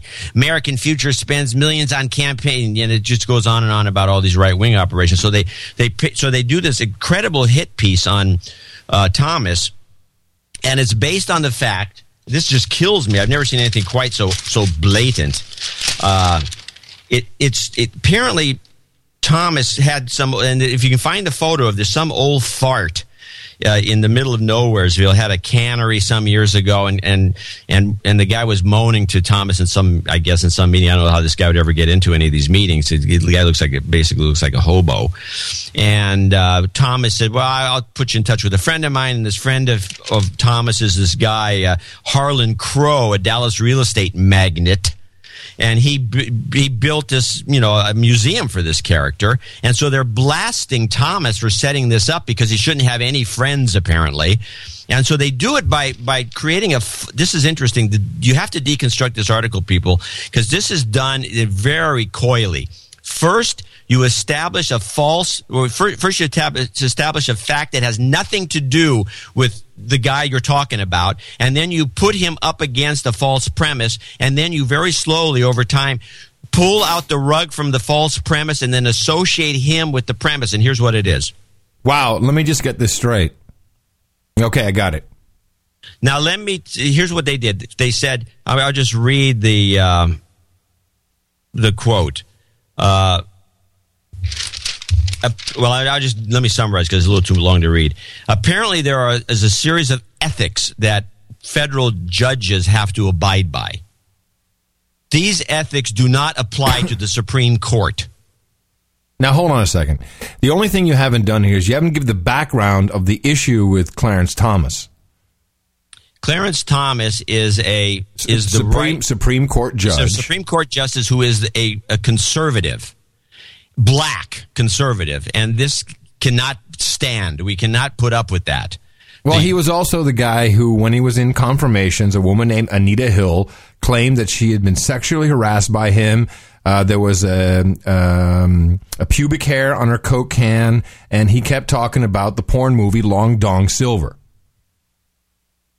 Exactly. This guy's been under attack for a while. And in fact, he's even under attack by us because we see his association with Monsanto, and we don't like that. He was a lawyer for Monsanto. Yes. They don't do anything about that because heaven forbid you'd bring that up. They're trying to get him from other perspectives that they feel that are more legitimate. So you take this. They say there's this ethical stuff, and if you're in, and the Supreme Court guys don't have to abide by it, but some of them supposedly say they adhere to it, but whether they do or not is another story. So what you do now is you say, it goes like this: here's the ethics, and here's for federal judges. The Supreme Court judges don't have to go by these ethics, but if they did. And then they start slamming him for not going by these rules that he doesn't have to abide by, to the point where they get to this sentence. This is a big article, by the way. They get to this. Beyond the code, talking about the ethics, this is like the beginning of a paragraph near the end where they're wrapping it up. Beyond the code, the justices must comply with laws applying to all federal officials that prohibit conflicts of interest and require disclosure, blah, blah, blah. Now they've made the assumption that he's supposed to abide by this code by this point in the article. Oh, they turn it around halfway through is what you're saying. Then all of a sudden, then you're a douchebag, even though you don't have to do it. But of course they have to adhere to ethics. I agree. They don't have to adhere to the same ethics. What? That's the point. You have ethics that you have to adhere to. They don't have to adhere to somebody else's ethics. Wait a minute, but they don't have to adhere to ethics? They have their own. The Supreme Court justices don't have to adhere to anything. They're supreme. They're supreme. They're a standalone, one of the tri-part. We have a government that has 3 segments. It's got the legislature that doesn't have to work for the president. They have the Supreme Court that doesn't have to work for the president or for you, for that matter. They can do whatever the hell they want, to be honest about it. Wait a minute. What are the 3 branches of government? Legislature, executive, and justice. That's it. That's how the U.S. works.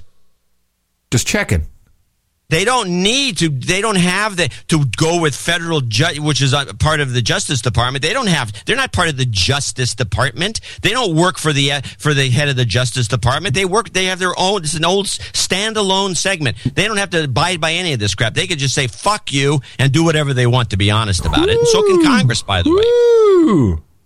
But no, we're going to hold them to some standards because what we're trying to do is turn this into a kingdom. So there's only one real important branch of government, and that's the executive branch. Right. And in fact, I've got a real interesting quote, which I keep forgetting to add to the show, where we have Congresswoman Barbara Lee over here talking about, Obama, he's more important than they are, which is bull crap.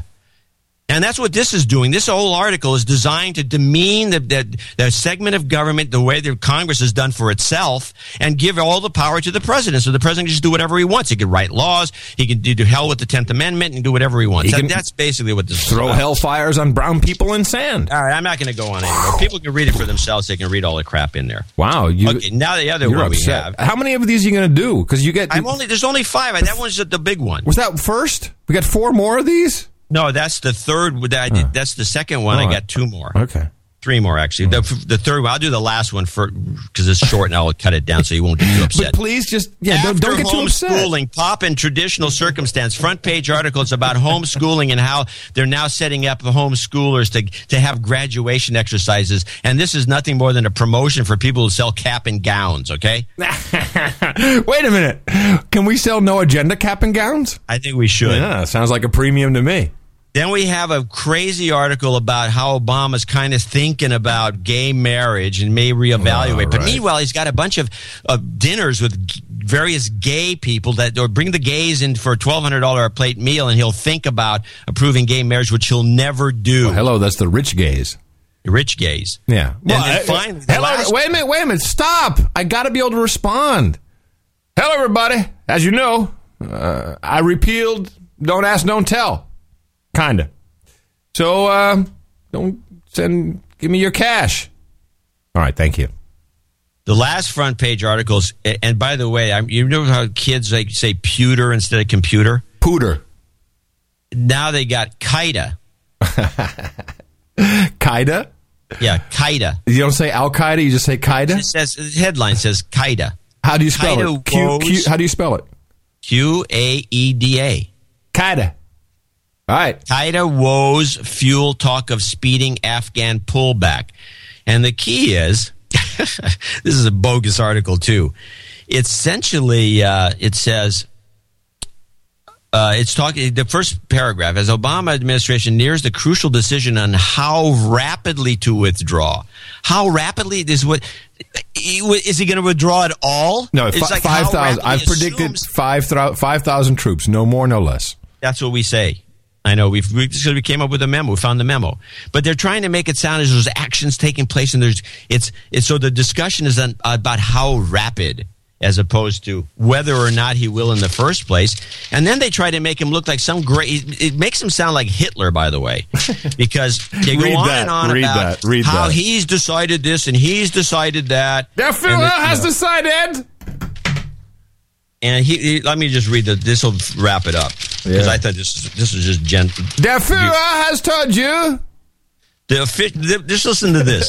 The officials interviewed Friday made no attempt to disguise their belief that the counterterrorism campaign, which was favored by Vice President Biden, has outperformed the more troop-intensive counterinsurgency campaign pushed by Gates, Petraeus, and other top military planners. And then when you go 3 paragraphs further down, you read this. When Mr. Obama decided on December 2009, same as the other one, to go with the more ambitious plan backed by the Pentagon, in other words, Gates, Petraeus, and the rest of them, it's like they say he didn't do it, then they say he did it.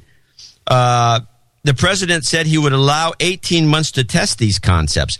So they say he didn't do it, then they say he did it, and then when they say that these guys were all for whatever Obama had, they had the spokespeople for Obama. It turns out to be a guy in the National Security Council, who's the guy who works for Obama, if I'm not mistaken. So this article is the poorest piece that I've seen on the front page. Now, this, of course, is the New York Times, the paper of record for these United States of Gitmo Nation. This is, in history will prove, when the anthropologists are going through the notes, they'll say, wow. Meanwhile, they have the little snippets at the bottom, and then at the very bottom of the front page of the New York Times, a huge ad for Citi. When do you put big advertisements on the front page of your paper? When did that start? When they pay for the news. When they pay for whatever, I'm sure there's a big President Obama spot. Well, they support all the candidates. They don't give a crap. So they have these little bitty hits at the bottom, and one of them includes Rick Perry draws GOP praise, and then links. I thank you for your praise. Not for us. And don't you listen to them heathens, Adam Curry and John C. Dvorak, because I want America to prosper. I could get more worked up about this, but I'm through. And then let's end up the segment, everybody. John's gonna hum the Sunday Times. And we apologize. We just apologize in general. So, there was some C-SPAN action this past week, and there was 2 hours and 18 minutes, which, of course, is announced as this program will last about 2 hours and 18 minutes and 37 seconds. And it was about radicalization in the United States prison system. Oh, I saw this. Now, I have 2 very short clips from this, which I think are relevant. And I could have pulled a couple more, but it's all posturing. But it's such an incredible coincidence. Coincidence? I think not. That amidst this, we should have some kind of radicalized military person go out with some white powder right near the Pentagon. And the news report was fantastic because it started off, and CNN had the best. Like, we found the guy, and he said it was aluminum nitrate, but it wasn't. And he had a notebook with the words Taliban and Al-Qaeda scribbled in it. He said it was aluminum or ammonium. Ammonium. Whatever he said it was, the report literally said it wasn't. Yeah, it's ammonium, probably. Ammonium, yeah.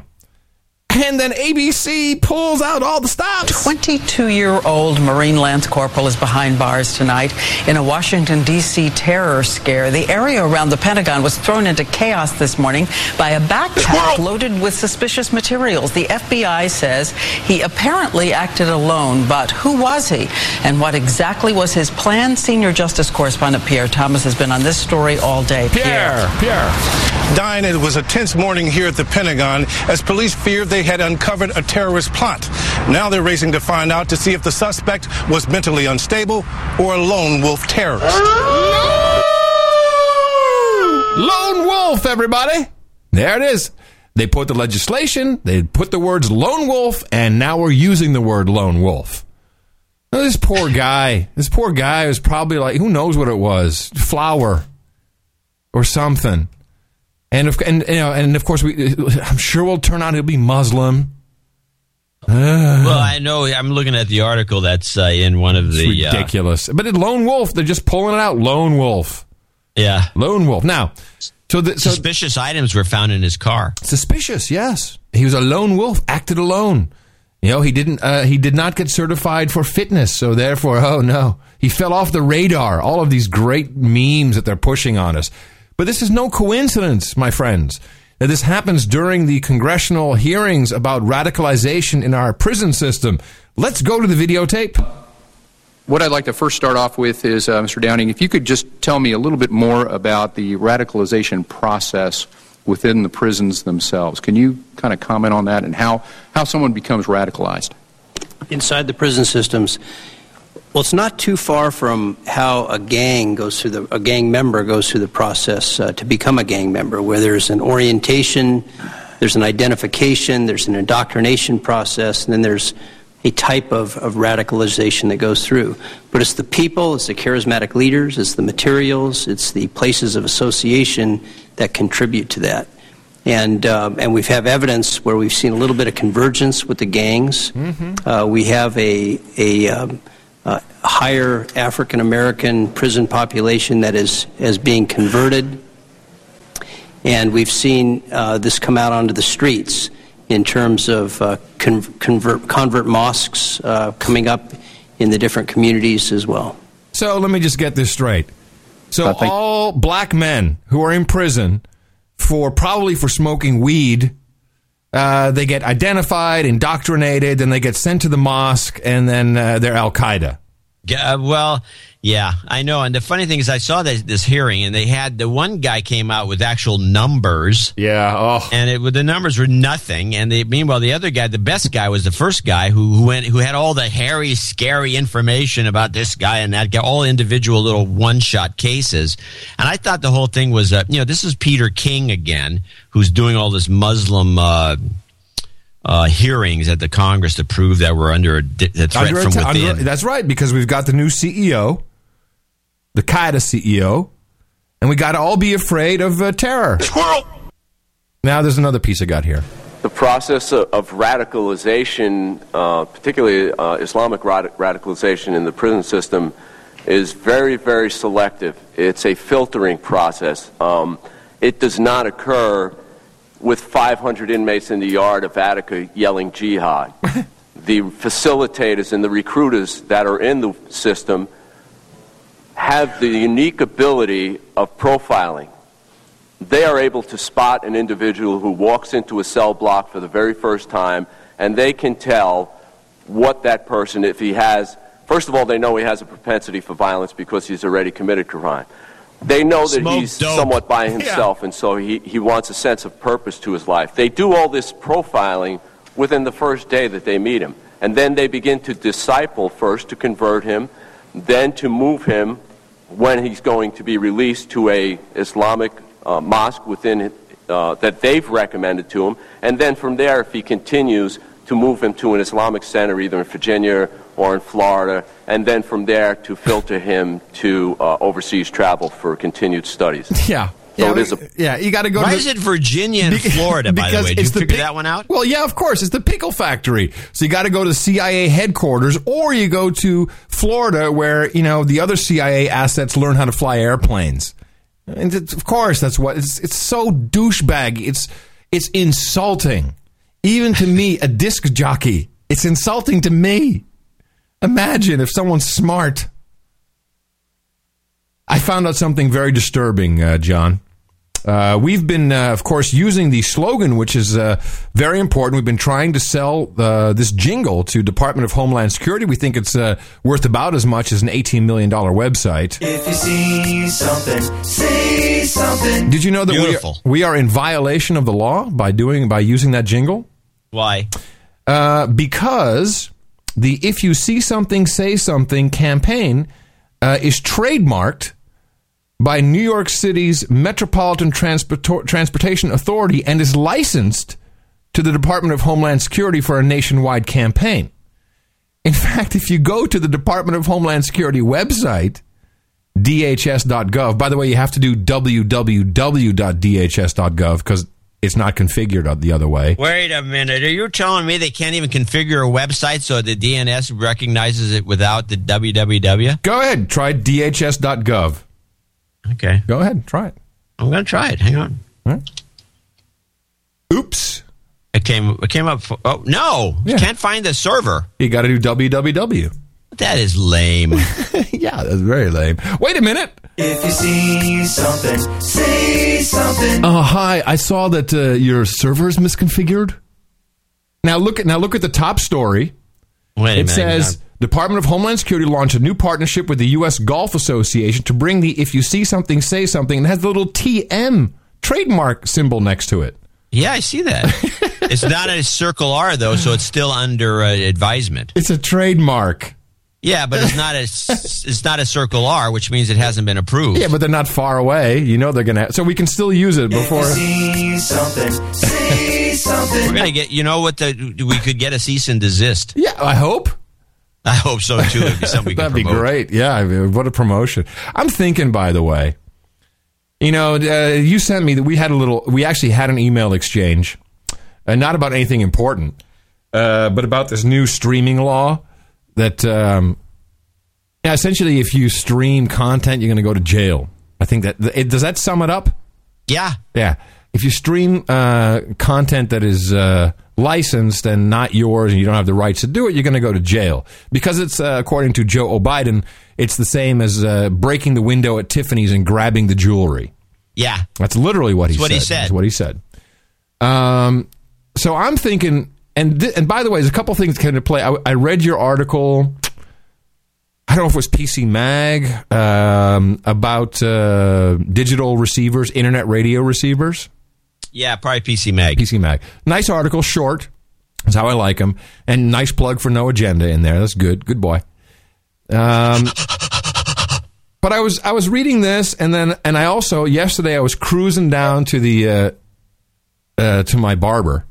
Had the top down, listened to the No Agenda stream. It was really interesting. It was an interview with GX2 about his album, which is out. And, about how he created the tracks and all this stuff. And I was like, if you take that, it's very hard to compete with iPods and iPhones and Zunes and MP3 players and Top 40 radio and all this. We should just be out and out competing with NPR, because it was so painful for me to listen to NPR that one day I was stuck in traffic. I think we should change the stream to all talk. I think we just change the format overnight, go all talk. Because that's something we can compete at, because we've got interesting talk, but and there's a lot of shows we can put on. But the music, I just don't think we can compete. What do you think? No, and also the music is we don't. We're going to go to jail. Well, besides that, but they haven't passed the law yet. But when they do, obviously, we have to go all talk. But I also don't think that our music is eclectic enough that it maintains the broad-based audience that talk does. And I think that and our talk is not interrupted by commercials. So I think we need to seriously consider doing a format change. And we're going to go all Elvis all the time. That'd be funny. We could do all Don Ho all the time. We should do a full 24 hours of Don Ho. But then we should just to finish off. Oh, wait a minute. Don't you have every version of Louie Louie? I have pretty much all. Yeah, I think I do now. How many hours? A few new ones I didn't know that existed. How many hours of that do you have? It's a couple hours. It's not 24 hours that I know just of. All out, blowout, Louie Louie 24/7. Everybody, hey everybody, it's the Louie Louie station. How you doing? We're going all talk, but first, it's a whole weekend of Louie Louie. Dun dun dun dun dun dun dun dun dun. dun. Well, anyway, so that's something to consider. All right. So I got a couple. One more. I got a clip. Good one. Yeah, this one here is interesting because it brings up a bunch of weird issues. Local school had a yearbook that they released, and now they pulled the yearbook back because supposedly in the background... Oh, I read this story, yeah. There was a guy feeling up his girlfriend, which is all I can assume that it was happening. It was blurry. Nobody noticed it until some kid noticed and chuckled about it. And the next thing you know, they bring it in the feds. Students at a California high school are being told, turn in your yearbooks now or you could face child pornography charges. What? A picture in Big Bear High's yearbook shows a sex act. The photographer captured an image showing a boy and a girl at a school dance. The two were not in focus, so they were kind of ignored. They are in the background, though. The yearbook editors did not notice them. Sex! His hands were a bit up her skirt, above her area. Can't you say vagina? So it was... not the best picture in the world. Could be a collector's item, but most students return their yearbooks to be edited with a G-rated replacement page. Big Bear Sheriff's deputies have now been dispatched to help collect the rest of those naughty yearbooks. Naughty. Now, here's the question on my mind. The child porn laws are pretty strict. Is this an Ask Adam, or is it a... Yeah, let's make it an Ask Adam. Okay.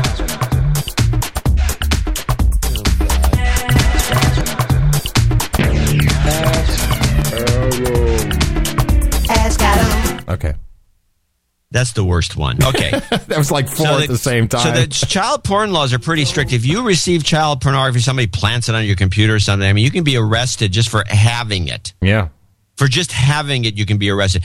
For distributing it, It's extremely, no, even if you don't know anybody, because remember there's that one porn star that turns out she was 17, even though she looks like she's 25. She was, and they had to pull all her videos. She's very famous. I can't remember her name though.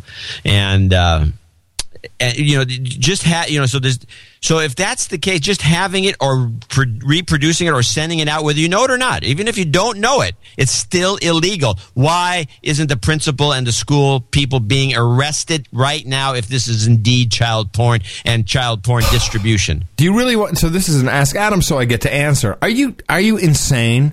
This is not about that. This is about ratings. This is about. Hey, let's talk about feeling her up. Sex. That's all that it's about. We're obsessed because we're suppressed and sexually frustrated in this country. That's what this is about. Okay, one more short clip then. We'll just let that one slide. Yeah.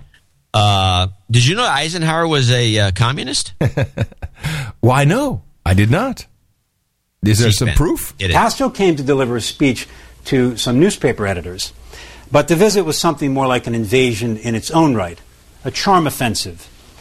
He and his bearded entourage arrived in Washington loaded with Cuban cigars and cases of Cuban rum, and Castro spent most of his visit hugging and smiling and saying all the right things. There were some Americans, including some in the Eisenhower administration, including Dwight Eisenhower himself, who had pretty serious concerns about Eisenhower. Mainly that he was a communist in the making. This must have been on C-SPAN 3. That's C-SPAN telling us that even Eisenhower thought he was a communist in the making. Very interesting. You don't have to. Anyway. So that's categorized as a funny gaffe. We listen to so much C-SPAN that we can collect these kinds of blunders and propagate I'm them. thinking... C-SPAN is a public domain. We could even put some C-SPAN on the stream. No, it's not true. I looked into this. Oh, I think you can. You can't put their programming. Yes, you can. You can't put their programming, but if it's congressional testimony, then you can put it on. But that's the funniest. Put all the congressionals, but you can't put their specials on like that thing that where the Rick Perry douchebag clip. That's the C-SPAN owns that. But we'll do comedy. We'll do our own version. Well, you can now in that one. And Yellow Jacket can do his comedy hour. It's all cool. And we can have interviews with bands and stuff. We have to compete. We're not competing. We're just being disc jockeys. This is not a way to win the war. Okay, so Greece. Back to you, Adam. Yes, thank you very much, Wolf. Greece is collapsing as we speak. And, of course... It's, this clip actually tells you the exposure to the U.S. banking system and financial system. This is from CNBC, everybody. We obviously are monitoring this regularly. We consider it a headwind. This, by the way, is spokeshole for the White House, Tony Carvey, whatever. Dana Carvey. And, if you will, in terms of the global economy and therefore the domestic economy. So we're monitoring the situation, developments in Greece closely. But at least one U.S. bank regulator is worried about more than headwinds. Sheila Bair, the chairman of the FDIC, said today she is concerned about hundreds of billions of dollars in debt of troubled countries held by U.S. and European banks, including $30 billion in Greek debt held by American banks. The risk is that you're going to have a systemic banking collapse in the Eurozone. And if that happens, quite clearly that is going to draw in very large financial institutions in the United States as well. Analysts fear a contagion in Greek and European finances could create losses for our banks and make lending here even tighter than it is now. They are speculating that Greece will need another massive bailout soon to be truly stabilized. Yeah. That's right, everybody. Greece is the word. That's all you got to know. I think it's all a promotion for Grease 3, John. That's all that is.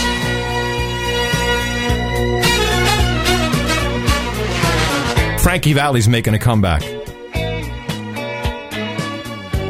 Okay. All right.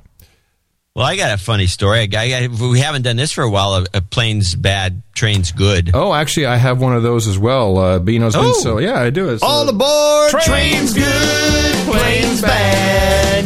Woo-hoo!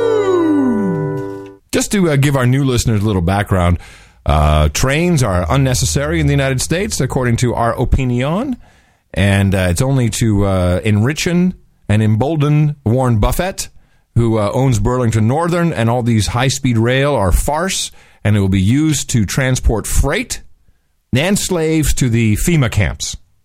They have the idea is these BNSF and all the rest of these companies, they don't want to put in their own tracks because it's too expensive, so they want to stick the public with building high-speed rail tracks, which no one will use, and then so the freight guys will take it over, and they'll get a free pass on all the expenses, and it'll make their bottom line look great. Yeah, and Warren, it's probably not a bad investment. And Warren Buffett is not stupid, so he knows the plan. That's why he's invested in it.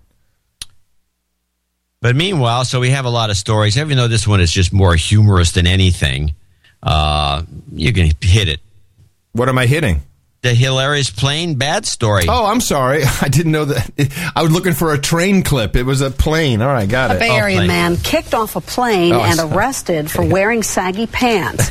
Tonight, the airline says it stands by its decision. But as Mark Sayre reports, some passengers are asking if the punishment fits the crime. Mark.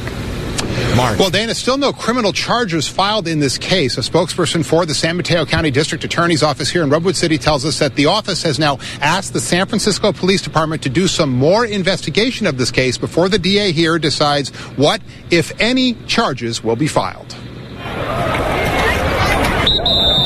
Whistle. Wearing number 32 in this video is Deshaun Marmon, playing for the University of New Mexico Lobos. San Francisco police say Marmon was arrested after he refused orders from a U.S. Airways flight crew to get off a plane because he was wearing baggy pants with his boxers showing. Police first made contact with the captain. A passenger on board the aircraft had walked on with his underwear showing, so he explained that his pants were down below his crotch and that he refused to pull his pants up, and the captain wanted him off of the aircraft for being disruptive.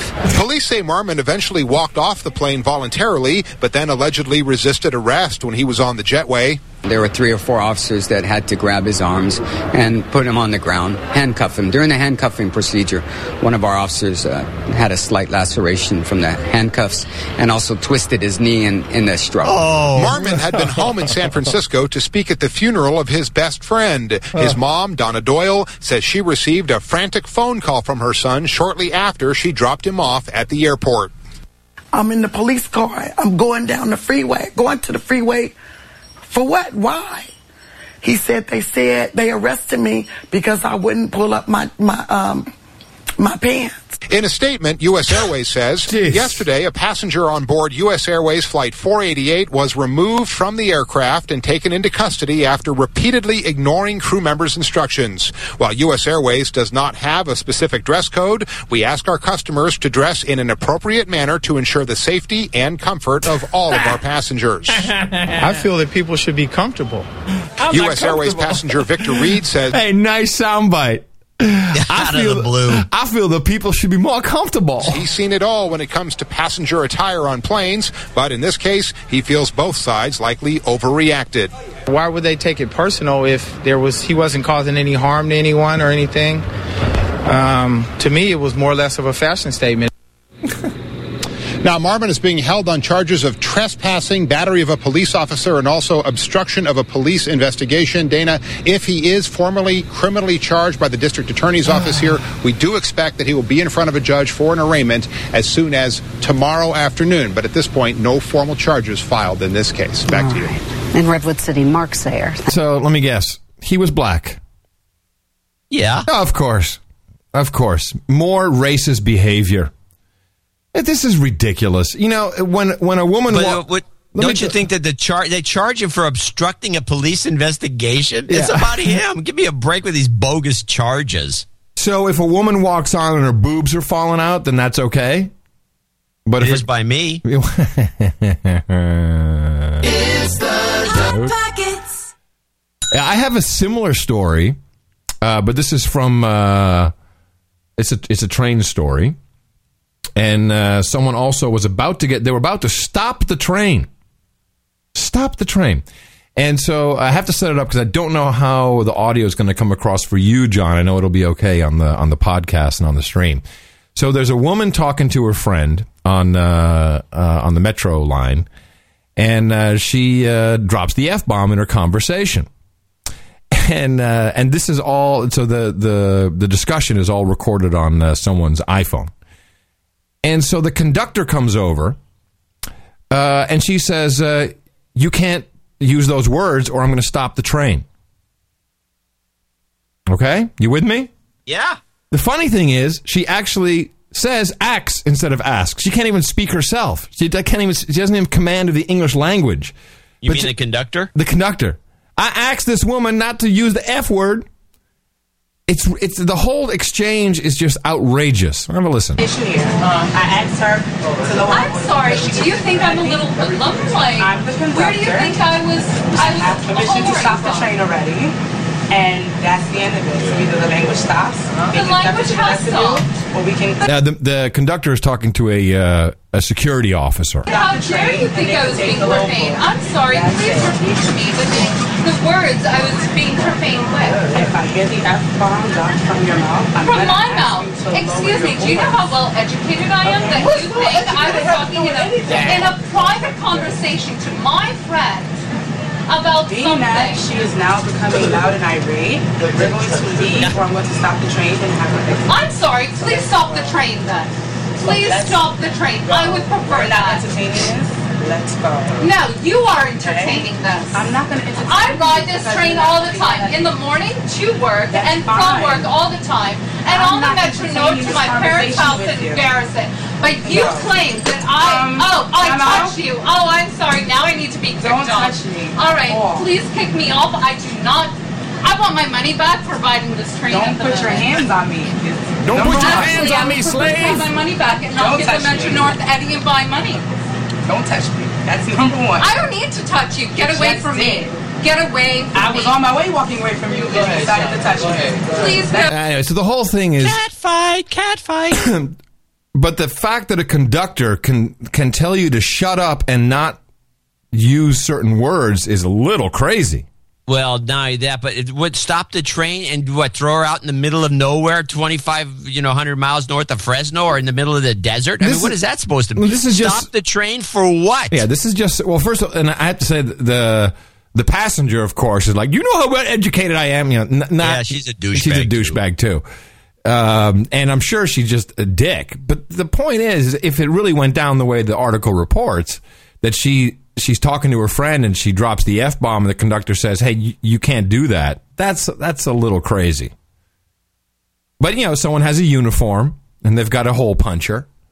And that's what this country is coming to. Yay! But luckily, we're not in Syria. Because they're next. State Department has said, if you're in Syria, get out. The British Foreign Office has said, if you're a British national and you're in Syria, get out. What do you think that means, John? It means we're headed in. And we're not taking any responsibility if you get shot by a stray bullet. Believes that a robust peacekeeping presence should be a central part of the security arrangements in Abu. Oh, I'm sorry. That's the wrong clip. Oops. Didn't mean to do that. Yes. I screwed that up. Oh, God. This is actually the next one. I'm sorry. I get confused with all the places we're invading. I mean, having non-kinetic warfare. I mean, kerfuffle, whatever.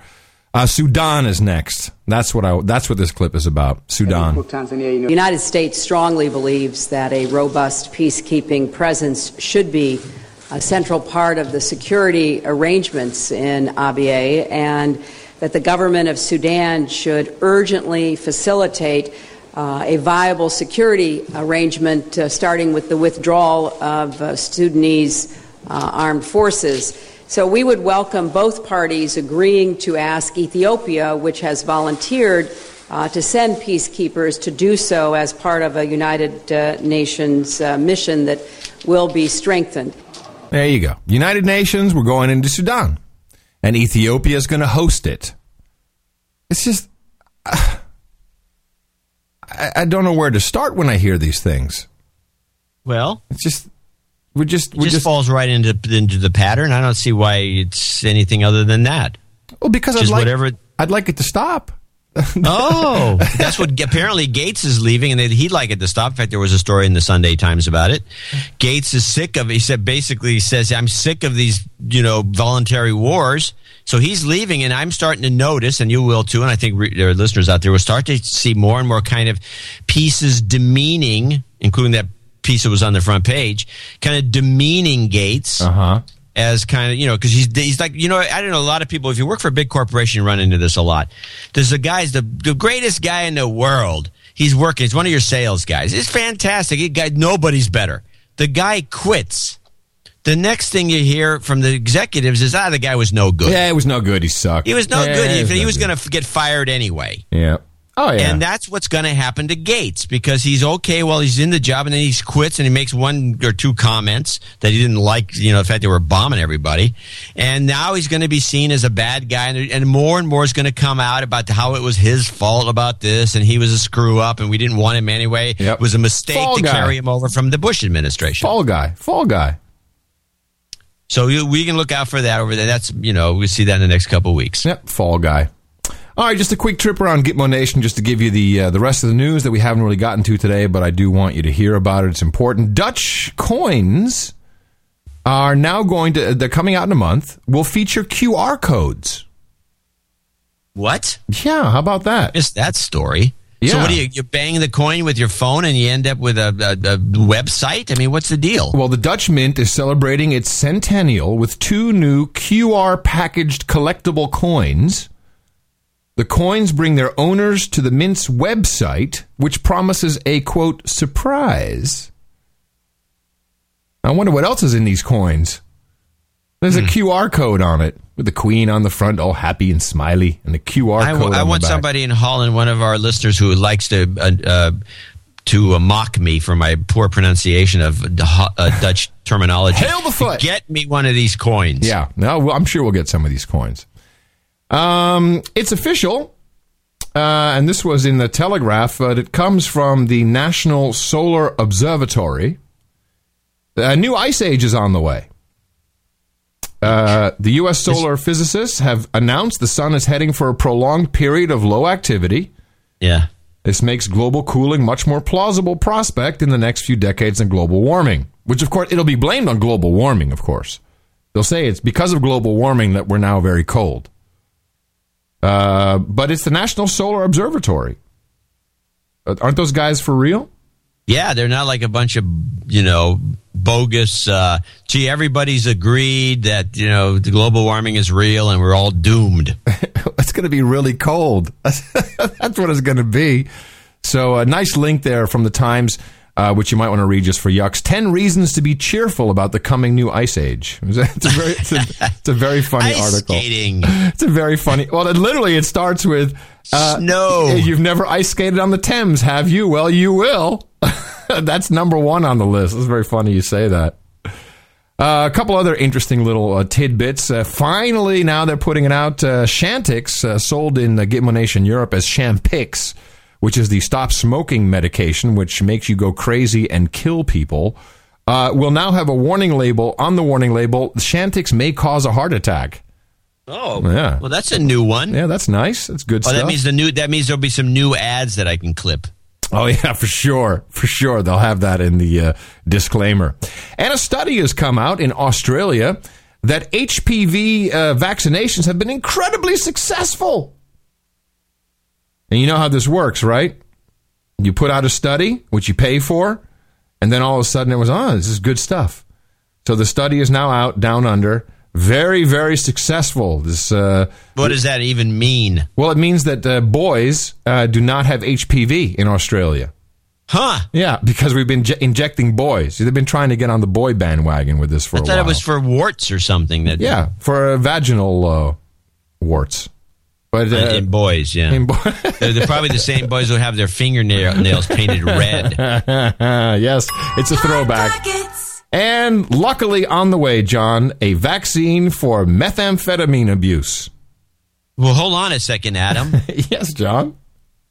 I understand vaccines are kind of like there's like it has to do with the bacteria or viruses, and you inject somebody with an attenuated version, and then your body creates an immune system response to the real bacteria or virus to knock it out, and that's how a vaccine works, and that's the definition of a vaccine. What bacteria? I'm asking you, what bacteria or virus causes methamphetamine abuse? Well, John, I'm very sorry that you do not read the Journal of American Chemical Society, which sounds really official, doesn't it, when you put the word journal in front of it? And they have a study that says impact of distinct chemical structures for the development of a methamphetamine vaccine. The Journal of American Chemical Society. In the paper, Kim Janda and colleagues note that methamphetamine use and addiction cost the U.S. more than $23 billion annually due to medical and law enforcement expenses. So, can I mention something here? It's kind of like ironic, maybe. Mm-hmm. But people who are strung out on meth kind of like it. Yeah, they kind of dig it. They don't want a vaccine. Like being strung out on meth. It's a choice they've made, and so they wouldn't take the vaccine to begin with. Yeah, you could mention that. But you have to, but you see, they're going to get a government contract, and you're going to shoot your kids up with it. That's what this is all for. It's to keep your kids from getting sucked into the meth lifestyle. That's exactly right. Exactly.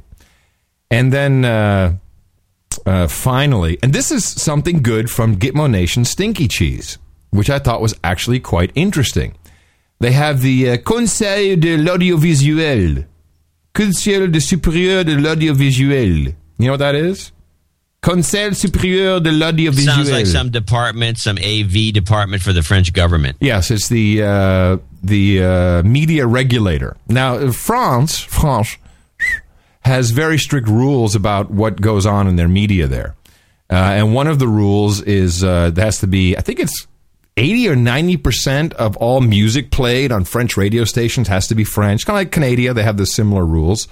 So very nationalistic. And actually 80% of that has to be Edith Piaf. Edith Piaf. Edith Piaf. Give me an Edith Piaf song. I can't pronounce any of them. Charles Aznavour is the other guy. Downs in the old-fashioned way. I think that's... Da-da-da-da-da-da. Anyway, go on. I'm crooning. They've implemented a new rule, which I think is really good, and I think we should do that everywhere. No longer will they be mentioning the brand names Twitter and or Facebook in reports about Twitter and or Facebook unless it's about the company itself. So they're saying, hey, these guys are getting a free ride like they're utilities, like they're the water and power company. So instead they're going to say social networking. Which I think is good, and I think is just. I'm not arguing against it. I think it's pretty darn good that they did that. There seems to be a lot of free publicity for Twitter and Facebook. Did you know the Library of Congress is backing up all tweets? Really? All tweets? All tweets. Oh, good. No, it's not good. It's good if I want to find one of my old tweets that's scrolled off. Yeah, but why is archive.org an independent organization? Why isn't the government backing up the internet? Why did they, making tweets? I see what you're saying. Yeah, making Twitter the internet of record. So yeah, you know, it's like the Arabs. I asked them to do it for some reason. If you know what I'm saying. Yeah. Like some of the NSA or one of these guys. Yep, some of the techno experts apparently. Anyway, I think we have the No Agenda producer update coming later today. It's always a little sketchy if that's on or not. If they hijack the stream, then we'll know that they're on. So happy Father's Day to you, John. I hope you get your nails painted red. Yeah, I'm going for it. And watch out for those Predator drones, everybody. It's non-kinetic, and it's coming this summer. And only, less than 4 weeks, everybody. We'll be hitting the road with the HotPockets2008.com Gitmo Nation Tour. Looking forward to it. Baroness Maggie Vincent of Virginia has everything all set up. You can check it out at hotpockets2008.com. Email Mickey@curry.com if you have something for us to see along the way. We'll be broadcasting live all summer long. And coming to you from Gitmo Nation West, People's Republic of Southern California. In the morning, everybody. My name's Adam Curry. And getting on a ship out here in the San Francisco Bay, I'm John C. Dvorak. We will be here again on Thursday on No Agenda.